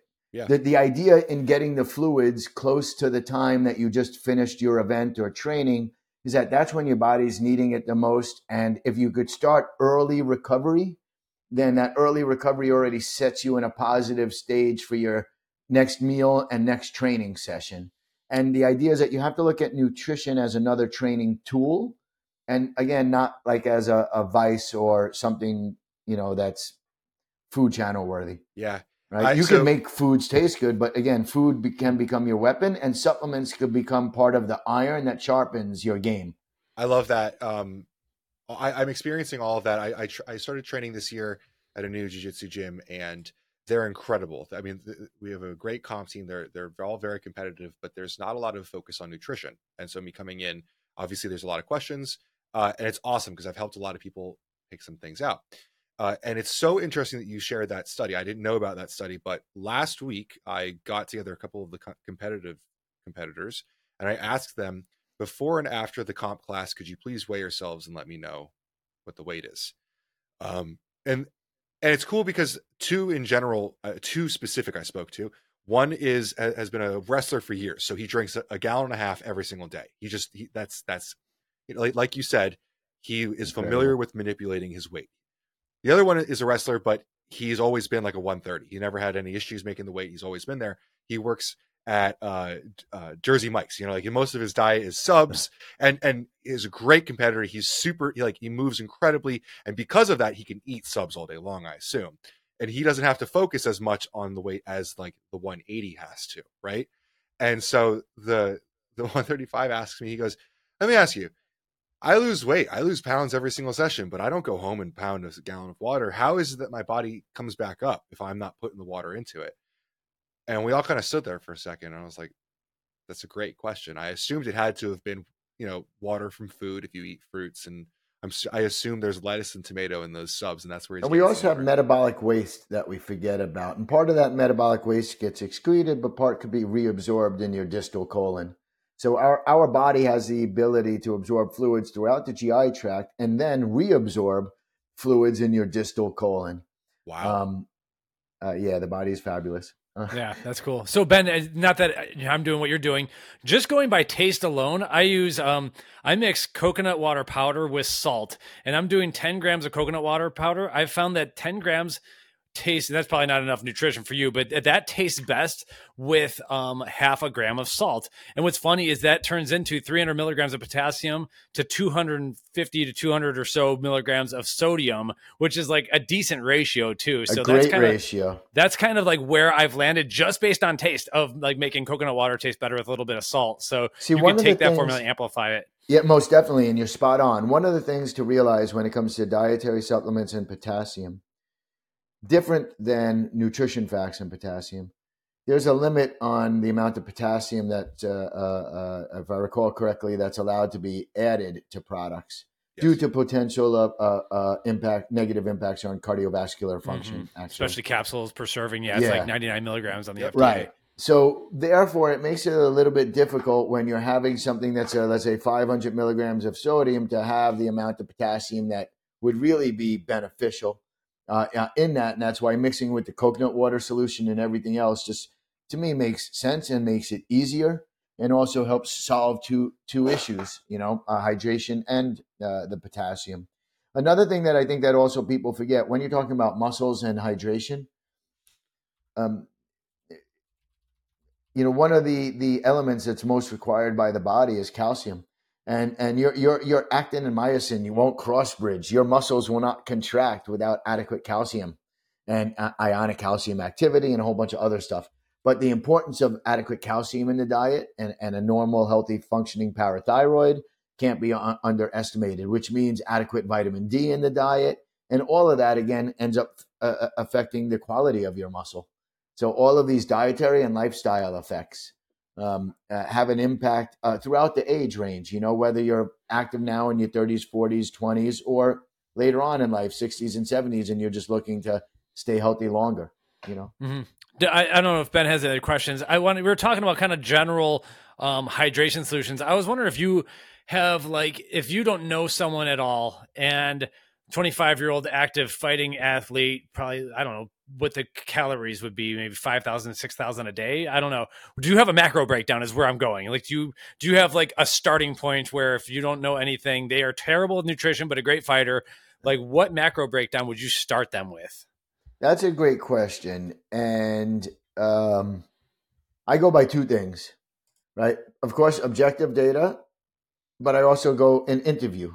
So I interview you, Mike. I like to learn about your individual food likes and dislikes and habits. Everybody has habits. What time do you wake up? Do you normally eat in the morning? What you like to eat? Are you a repetitive person? And I'll get to your answer because all of these influence the answer. Because you can't you can write whatever you want to somebody, but if they don't like it, they won't do it. So what good is it? I can't prescribe you broccoli 3 times a day if you hate that broccoli and it's like the devil to you. You won't do it. So I like to live where you are, meet you where you are, and then help manipulate from there. So when it comes to carbohydrates, when it comes to people that are doing sports like Ben, and even people that are doing a lot of weightlifting, that is a glycogen depleting, carbohydrate dependent physical activity. There's no reason to be afraid of carbohydrates. In general, when you're exercising, you're going to go through, and it could be 50 to 100 grams of carbohydrates per hour of exercise you're easily going to be burning.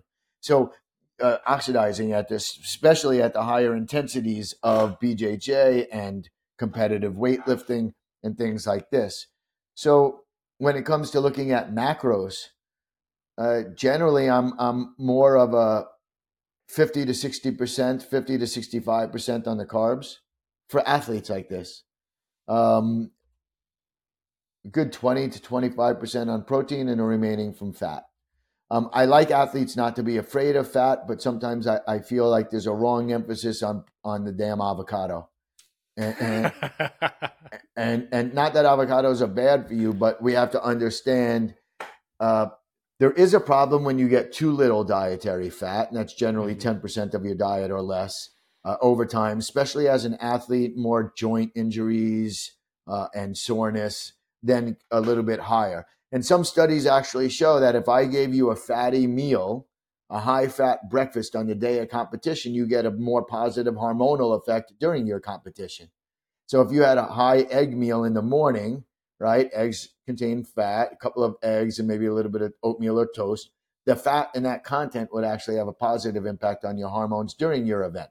So in general, though, it's there's a difference in between eating for training during the week or eating for a competition, and we alter that. So when it's normal, your weight maintaining, then we're, 55, 65% carb, 20, 25% protein, 15, 20% fat, and making it all equal to 100 somewhere.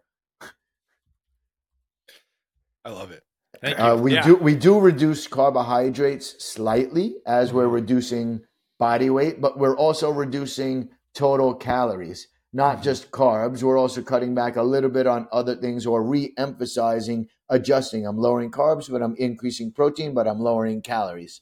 Or I'm increasing calories, but I'm increasing the protein portion because protein is a thermogenic macronutrient. It costs your body more energy to break down protein for the carbon skeletons for use than it does carbs or fat. So it's actually more energy costly. So you can use it in your advantage when you're looking to diet because you're making your body work harder to burn energy. That becomes an advantage when you know how to manipulate your food and fluid and body intake. I assume when someone's dieting down too, there's a minimum protein you definitely don't want them to go under, in terms of grams per pound of body weight or whatever. Yeah, in general, protein's the last thing to go. Right. When we're working, because your body, we have a process called gluconeogenesis. Mm-hmm. Our body has the ability to make carbohydrates from non-carbohydrate sources. The amino acid alanine is the most gluconeogenic amino acid. If I'm giving you enough amino acids or enough protein in your diet, your body will be making enough carbs to do what it needs to do. So we can reduce carb intake and have higher protein intake, and your body will still be making 40 to 50% of carbs that your liver is producing during extended activity is actually coming from amino acid skeletons, protein that's broken down. And so no, we don't cheap out on protein because as you have to remember also, when Ben is getting ready for a competition, there's other things that are affecting him, or somebody's getting ready for a fight, and these other things that are stressors also leave you more susceptible to have a weaker immune system while you're cutting weight, while you're not getting enough sleep, while you're stressed about the event coming up. And then suddenly you find with the upper respiratory tract infection and you can't do shit come fight day or train day. Excuse my mouth for a second. And so that being said, your protein is the backbone of your immune system, protein and fats, really. So it's understanding all the functions of proteins, and all of your neurotransmitters are made out of amino acids. So I don't cheap out of those. If anything, I promote those more because there's a greater correlation in between about 1.5 grams of protein intake and positive mood states and positive sleep quality on a gram per kilogram basis.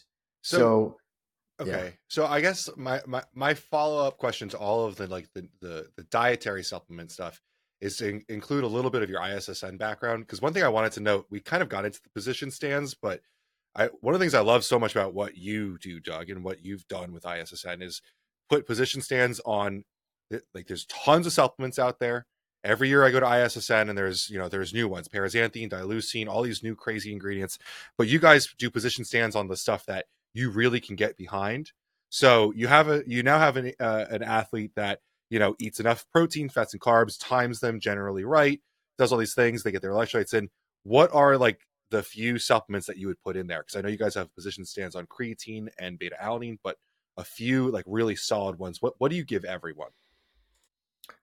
Well, if you're saying, we'll say everybody, but it's not always everybody for whatever reasons. Yeah. But the base that we utilize include creatine, beta alanine, multivitamin, fish oil, and protein. If I didn't say that already. Mm-hmm. See, the funny thing about protein is that protein products can either have a nutrition facts label and be considered a food, like Fairlife or Core Protein that you see in 7-Elevens and everywhere, the high protein made by Coca-Cola, or partially owned by Coca-Cola, as well as have a supplement facts label. So I don't always consider protein a supplement. To me, it's just another macronutrient. But protein is a basis. Multivitamin, fish oil, creatine, beta alanine. Depending upon the athlete's past injury profile, we also sometimes will use a combination of glucosamine, chondroitin, MSM, and hyaluronic acid for joint health. I published a number of studies on those ingredients over the years to understand the difference in between what has data and what hasn't or does not. So those are some of the just basic standards.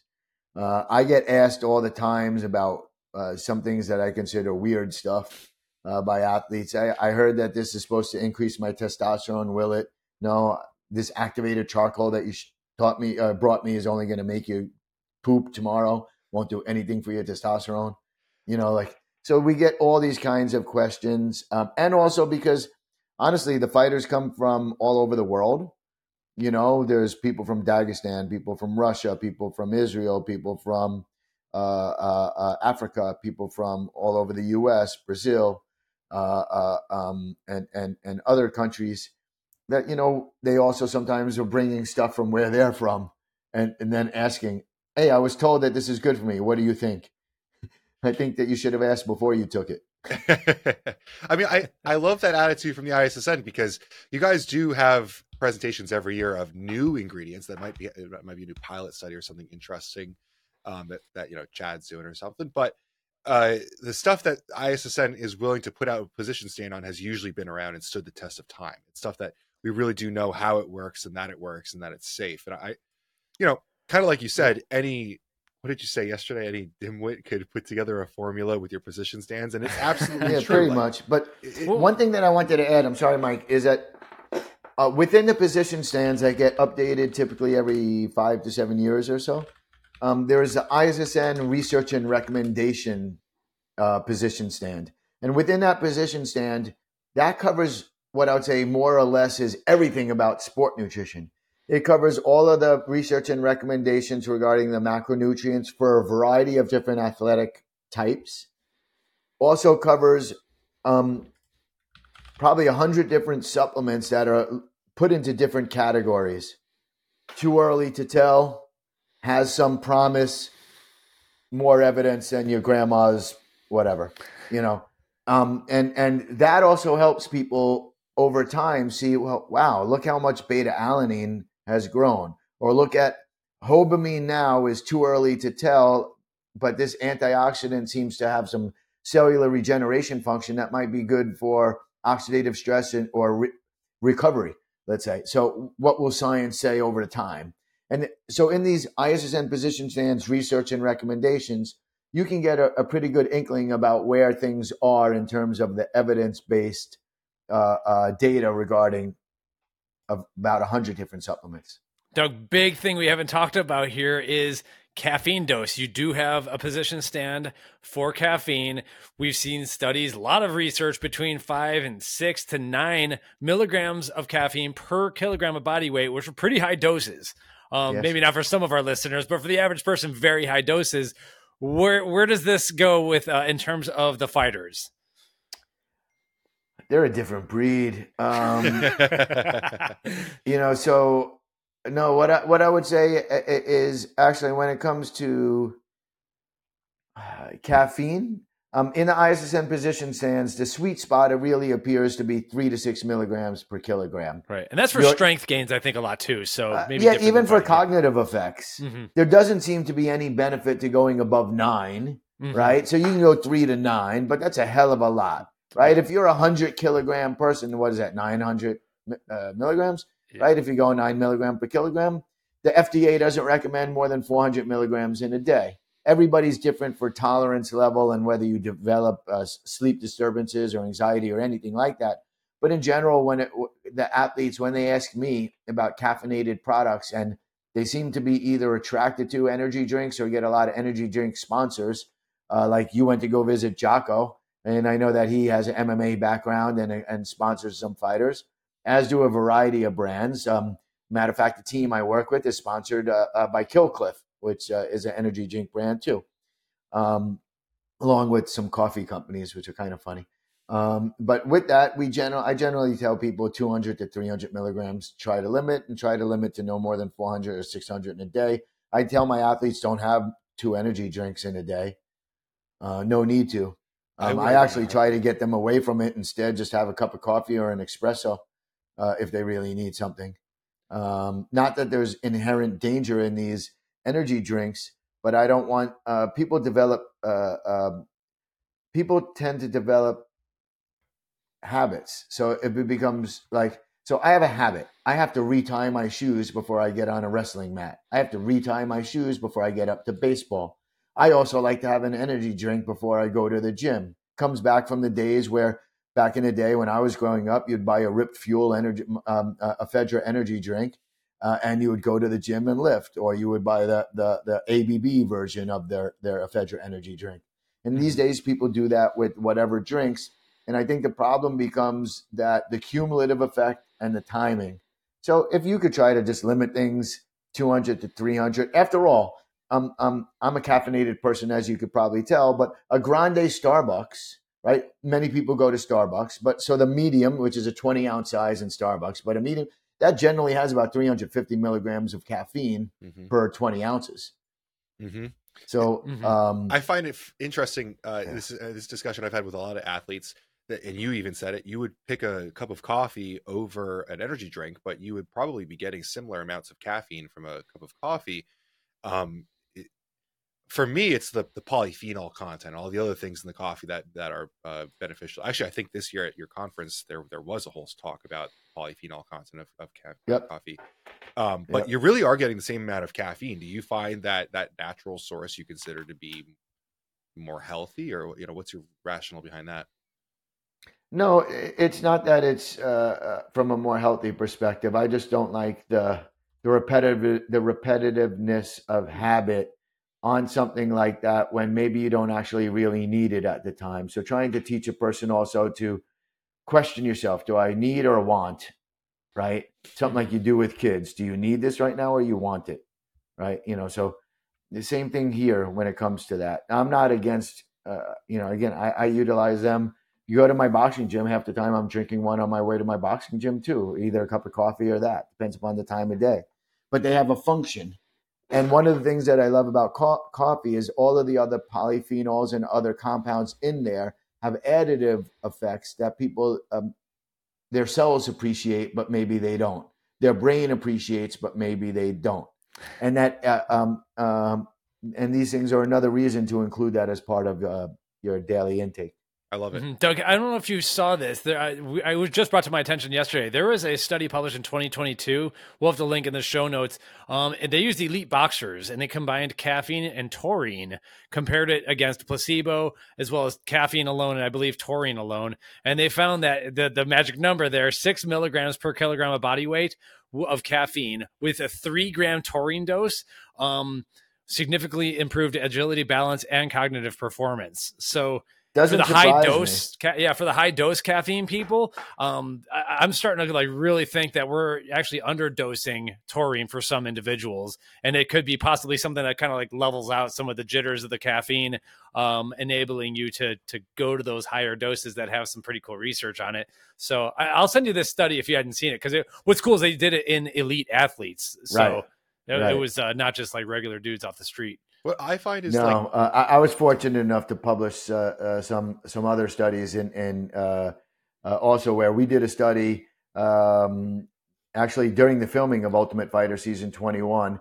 and afterwards, because of all of the equipment that we were using, we were able to monitor sleep, we were able to monitor mental status, autonomic nervous system readiness, physical readiness, and we were published data regarding sleep and injuries, and there's also data regarding sleep and microbiome, of course, that we know. And when you're mentioning here things that are, you get taurine as an amino acid. One of the effects that it has on your cell is it's an osmoregulator.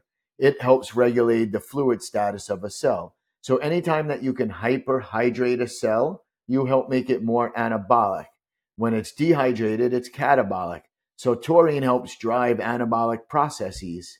It's an underappreciated amino acid for that, except for maybe the Red Bull people, since they named it after that, after the amino acid taurine. Cool. I get very concerned with my heart rate with especially combat sports. Even though if I were to go lift, I would take probably 300 milligrams of caffeine. I don't go over 200 with any kind of rolling, because I it's almost like I can't catch my breath or something, like my heart rate increases too much. Well, it's a lot different, because what are you doing when you're doing a lot of rolling? You're doing a lot of squeeze and hold, squeeze and hold, squeeze and hold. So which induces a lot more. That's totally anaerobic, nothing aerobic to it. And it induces much more local acidosis, metabolic acidosis, local in your muscles. And also, so then more ion accumulation, lactic acid accumulation, and other things. And at the same time, you have a queasy stomach from the high, from the metabolic changes. And caffeine in it, whether it's in a pill, a coffee, or a Red Bull, or some Celsius, or some other drink, is acidic in nature, and also can impact your GI tract. So all of that makes sense to me. And the dose can be your friend or it can be your poison, right? So just enough to stimulate you, but not to upset you, so that you're reactive and proactive. Cool. Well, I know we're rounding out on the end here. So I have one fun question to kind of round this out.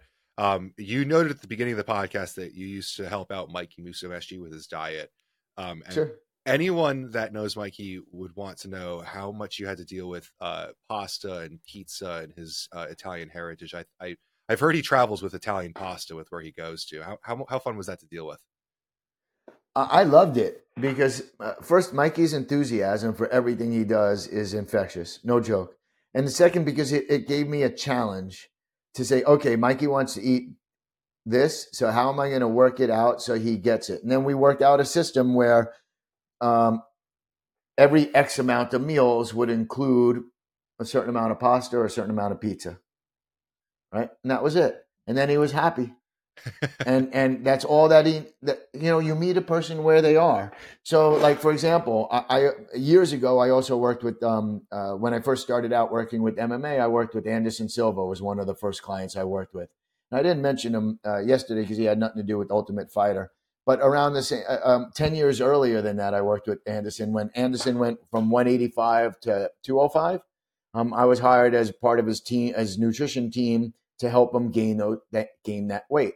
So it was a lot different. Here was a guy, Anderson's thought was, I know I need calories. I love McDonald's. I'll have McDonald's 3 times a day. Right. And I told him that's will definitely gain you weight. Will definitely slow you down. And definitely nobody's going to want to be behind you after they pull a stomach roll. Right.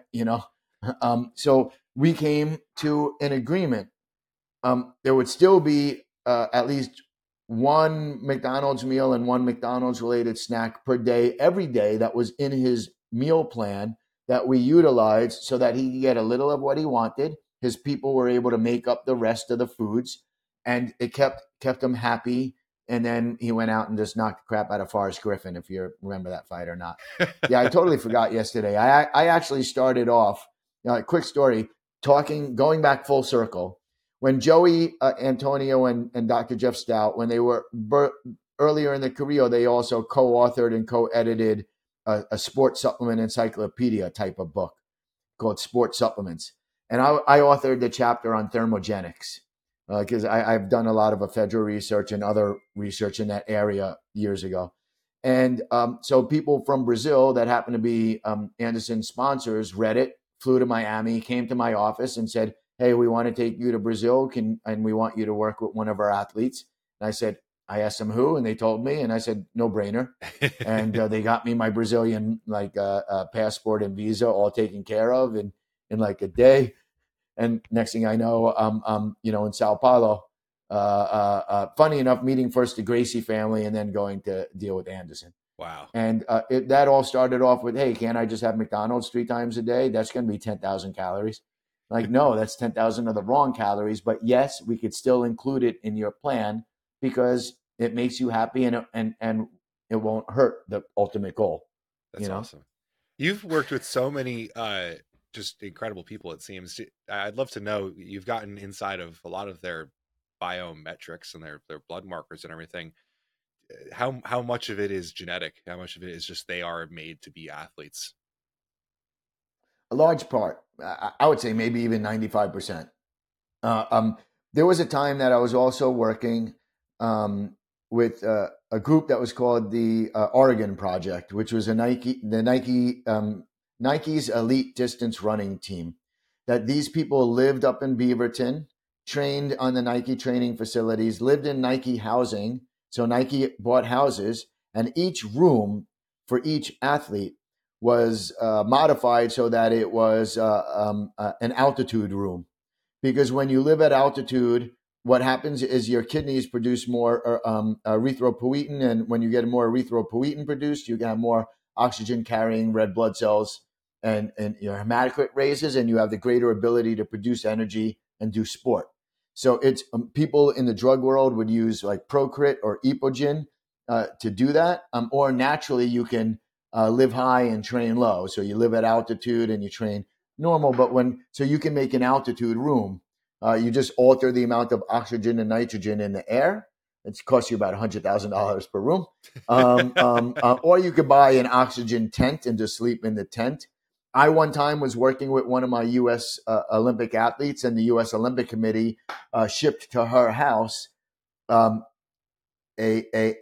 tent that she would then put her bicycle in, and she would do her biking while she was in this, altered altitude tent. And that was one way that we increased her hematocrit levels naturally, which is allowed within sport. So I don't know what brought me to this, but there's a lot of fun little tidbits I could tell you from the years that I've worked with athletes and non-athletes that do athletic things too. Awesome. Yeah. Excellent. This has been awesome. I am fresh out of questions. I cannot wait to get this up No, here. I got one. Can you guess? Can you guess?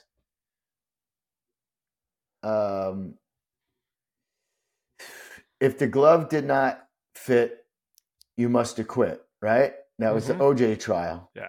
So through the people that I've worked with in my career, I ended up working with one of the lawyers that was OJ's lawyer, one of the lawyers that was one of his lawyers, right? A very prominent lawyer that was part of his team. And it was interesting because I was doing some work with Diana Ross, a musician. You may have heard of her, small little musician in her time. And her manager, he was college roommates with Robert Shapiro, who is OJ's lawyer. And one day he says to me, "Hey, listen, my whole life, Bob's been a boxer. And now he still likes to compete with the younger guys, and he would go to Freddie Roach's gym and spar. And so then I started working with Bob Shapiro, and I would just keep my mouth like, did the glove really fit? Did it not fit? I wanted to ask so many questions, but I had to concentrate on oats or whatever. That's a fun one. I was listening to a Jocko podcast last week, and they were joking about how in jiu-jitsu and even a little bit of wrestling, you can talk with your partner, but in boxing, you don't talk with your partner. No, you don't. Generally, if it is, you're talking smack, as they would say, right? You generally don't. I had in my 2 fights ago for me, because I boxed, right? I had somebody that did a foul, right? Not a low blow, but did something where the ref gave him a warning. And he wanted to start talking to me afterwards, like during it. And I'm like, sorry, unless you're saying I'm sorry for hitting you wrong, because you're not supposed to hit somebody on their spine, and he punched me in the spine, and then he wanted to do a Muay Thai elbow on my spine, and that's not even right in any boxing match. And I was like, no, we're not here to talk. After the fight, you want to say something, fine. Now I'm just sorry, I have to break your teeth. But well, it's been awesome to get to know you better. This has been really great. I'm sure we have to do this more. Hope that wasn't overboard. No. This was great. Every story that you brought, I think, has been really a lot. Can I ask one favor though, for everybody that listens, and however you're able to package this, the International Society of Sport Nutrition. There's the website issn.net where you could find about upcoming conferences. And we have, I know there's an upcoming conference that is web oriented, so anybody anywhere could join. We have, of course, our annual in-person conference every June. And there's conferences always added, either like one-day regional events, like something, let's say, at Rutgers, or something at University of South Carolina, or at University of Southern California. So we have these one-day regional events and the annual conference. And then for the people that also like to read the science, if you just Google for Journal of International Society of Sport Nutrition, or JISSN, that's where you can get the position stands and every new paper that comes out, every month on applicable sport nutrition or something that you might find of interest. Yes. Mm-hmm. So And I just people wanted can to follow plug ISSN. Oh yeah. We always would like to sign off with, how do people follow you? So on Instagram, _ISSN is the Instagram. Doug, do you have any personal stuff? LinkedIn? What do you prefer that I link to in the show notes? Where I'll also link to those positions. Oh, thank you. My LinkedIn. Okay, we'll get Doug's LinkedIn on there, and yeah, we have it by messaging each other, so you should be able to click on my name for messaging, and then you have my LinkedIn. I would say LinkedIn and maybe Twitter, which is Doug Kalman, PhD, RD. Doug's LinkedIn is a must follow for anyone that's interested in supplements. I mean, thank you. You bring a lot of information, like you find stuff in like the nutrition world and the food world. You bring a lot of stuff that's very like adjacent to supplements that I wouldn't have personally caught. I find so many like what you're saying, parallels and other topics that have been helpful a lot.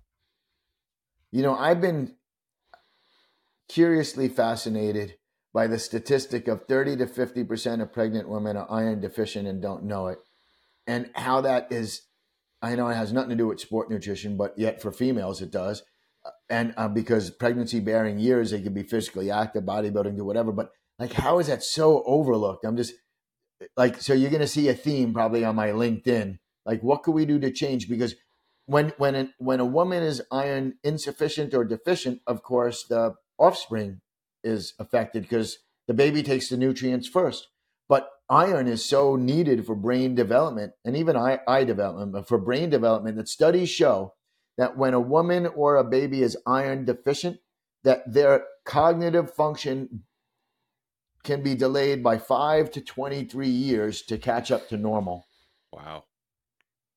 So like we could have no choice of ours. Moms could have never ate red meat, could have been a vegan, was iron deficient, didn't know it, was just thought it was a lethargy of pregnancy and depression of being fat or whatever, something, has a kid. And now your brain development is delayed because in utero, you didn't get the iron. And 30 to 50% of women have this issue. Yeah. So I don't know. You might see a theme somehow. I don't know how, where, but looking forward to it. That's interesting. Something.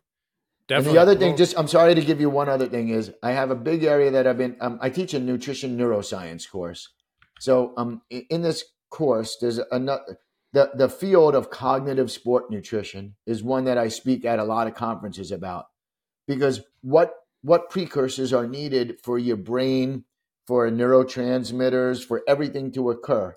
Like which B vitamins are used, which amino acids. Oh, you're dieting? No wonder why you're in a bad mood. You're not getting enough tyrosine. You're not getting enough phenylalanine. You're not getting enough. So one day we can revisit how what you eat affects your mood and your quality of life. These kind of things. Yeah, it's really Doug, real. Yeah, full. Anytime you if you publish a new paper and you want to just dive into that for 30, 40 minutes, like that one paper or something like that, that could be a good time to come back if there's a specific topic. Like this has been a great overview. I think we focused a lot on the fighting stuff. There's obviously so much more. It's more fun. Yeah, the invitation is definitely open. I good luck to Ben for finding some good clips to put on Instagram, because I have like 20 of them in my head. So I do have a paper coming out that will be quite boring but might be useful. It's on comparing the regulatory status of supplements, U.S. versus EFSA or European Union. That'll be good to be able to reference though when we do stuff. So I'll share it with you when it's published. Mark Talon, a brilliant guy from the UK, and I put it together. Cool. Mm-hmm. That's great. Yeah. Excellent. So all right, thanks guys. Thank you so much, Doug.